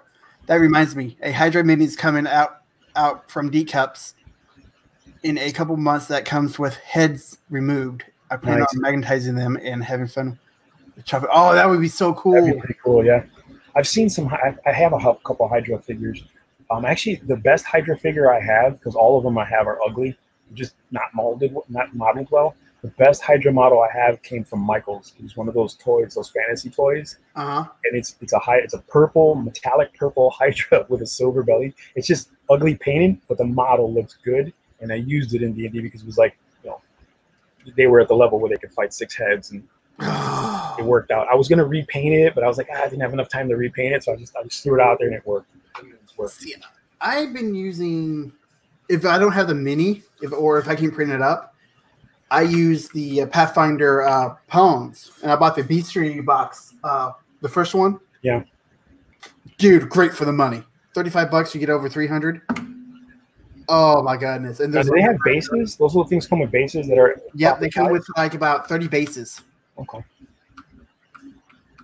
But the quality of them and stuff, I have. I'll do another video on that on how I store them and stuff. But like, I got a 3-inch binder with them within sheet protectors. Where is that up at pre-order? Where's that Hydra at? Yeah, no joke. Link it up. Oh, by the way, Cujo said he was going to order us each a Hydra, too. Oh, did he? Yeah, he just didn't type it in. Oh, okay, cool. Good job, Cujo. Yeah. Shout out. Bring in the 2020 right for us, Cujo. I appreciate you, my dude. Dude, his sets, though, oh my gosh. No, dude, I definitely would like to get up there by him and just play a game. Like have him run a session for us up there. Cujo, are you in Canada?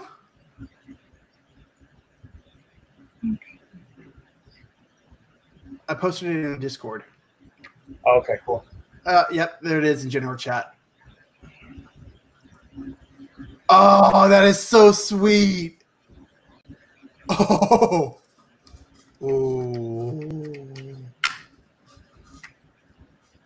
It doesn't have any arms or legs, though.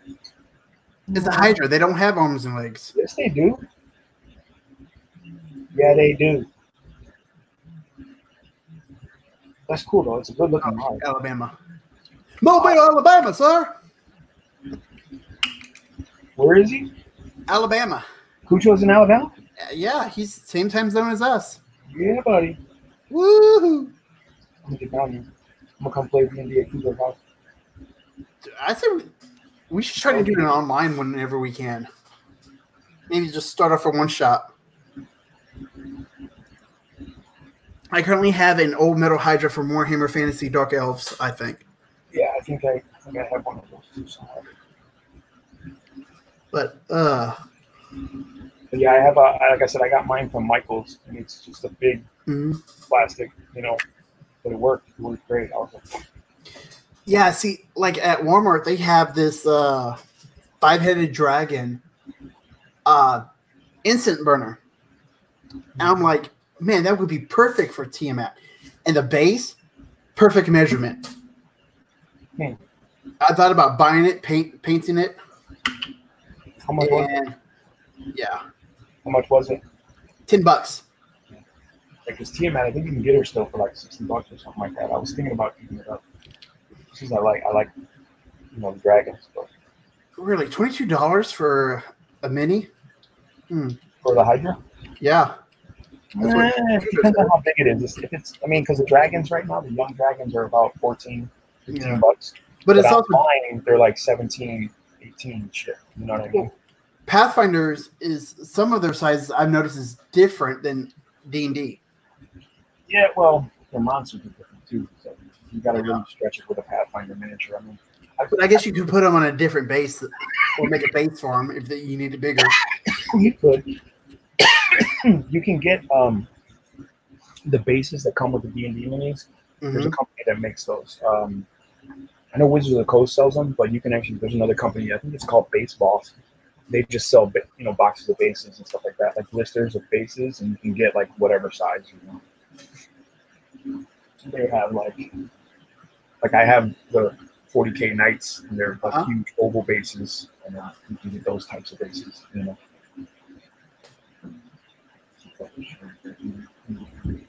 Dude, these weekly chats we have like this, I learn a lot. And I hope like other people that watches them are learning some stuff too. Better fucking be learning. You better be listening and learning.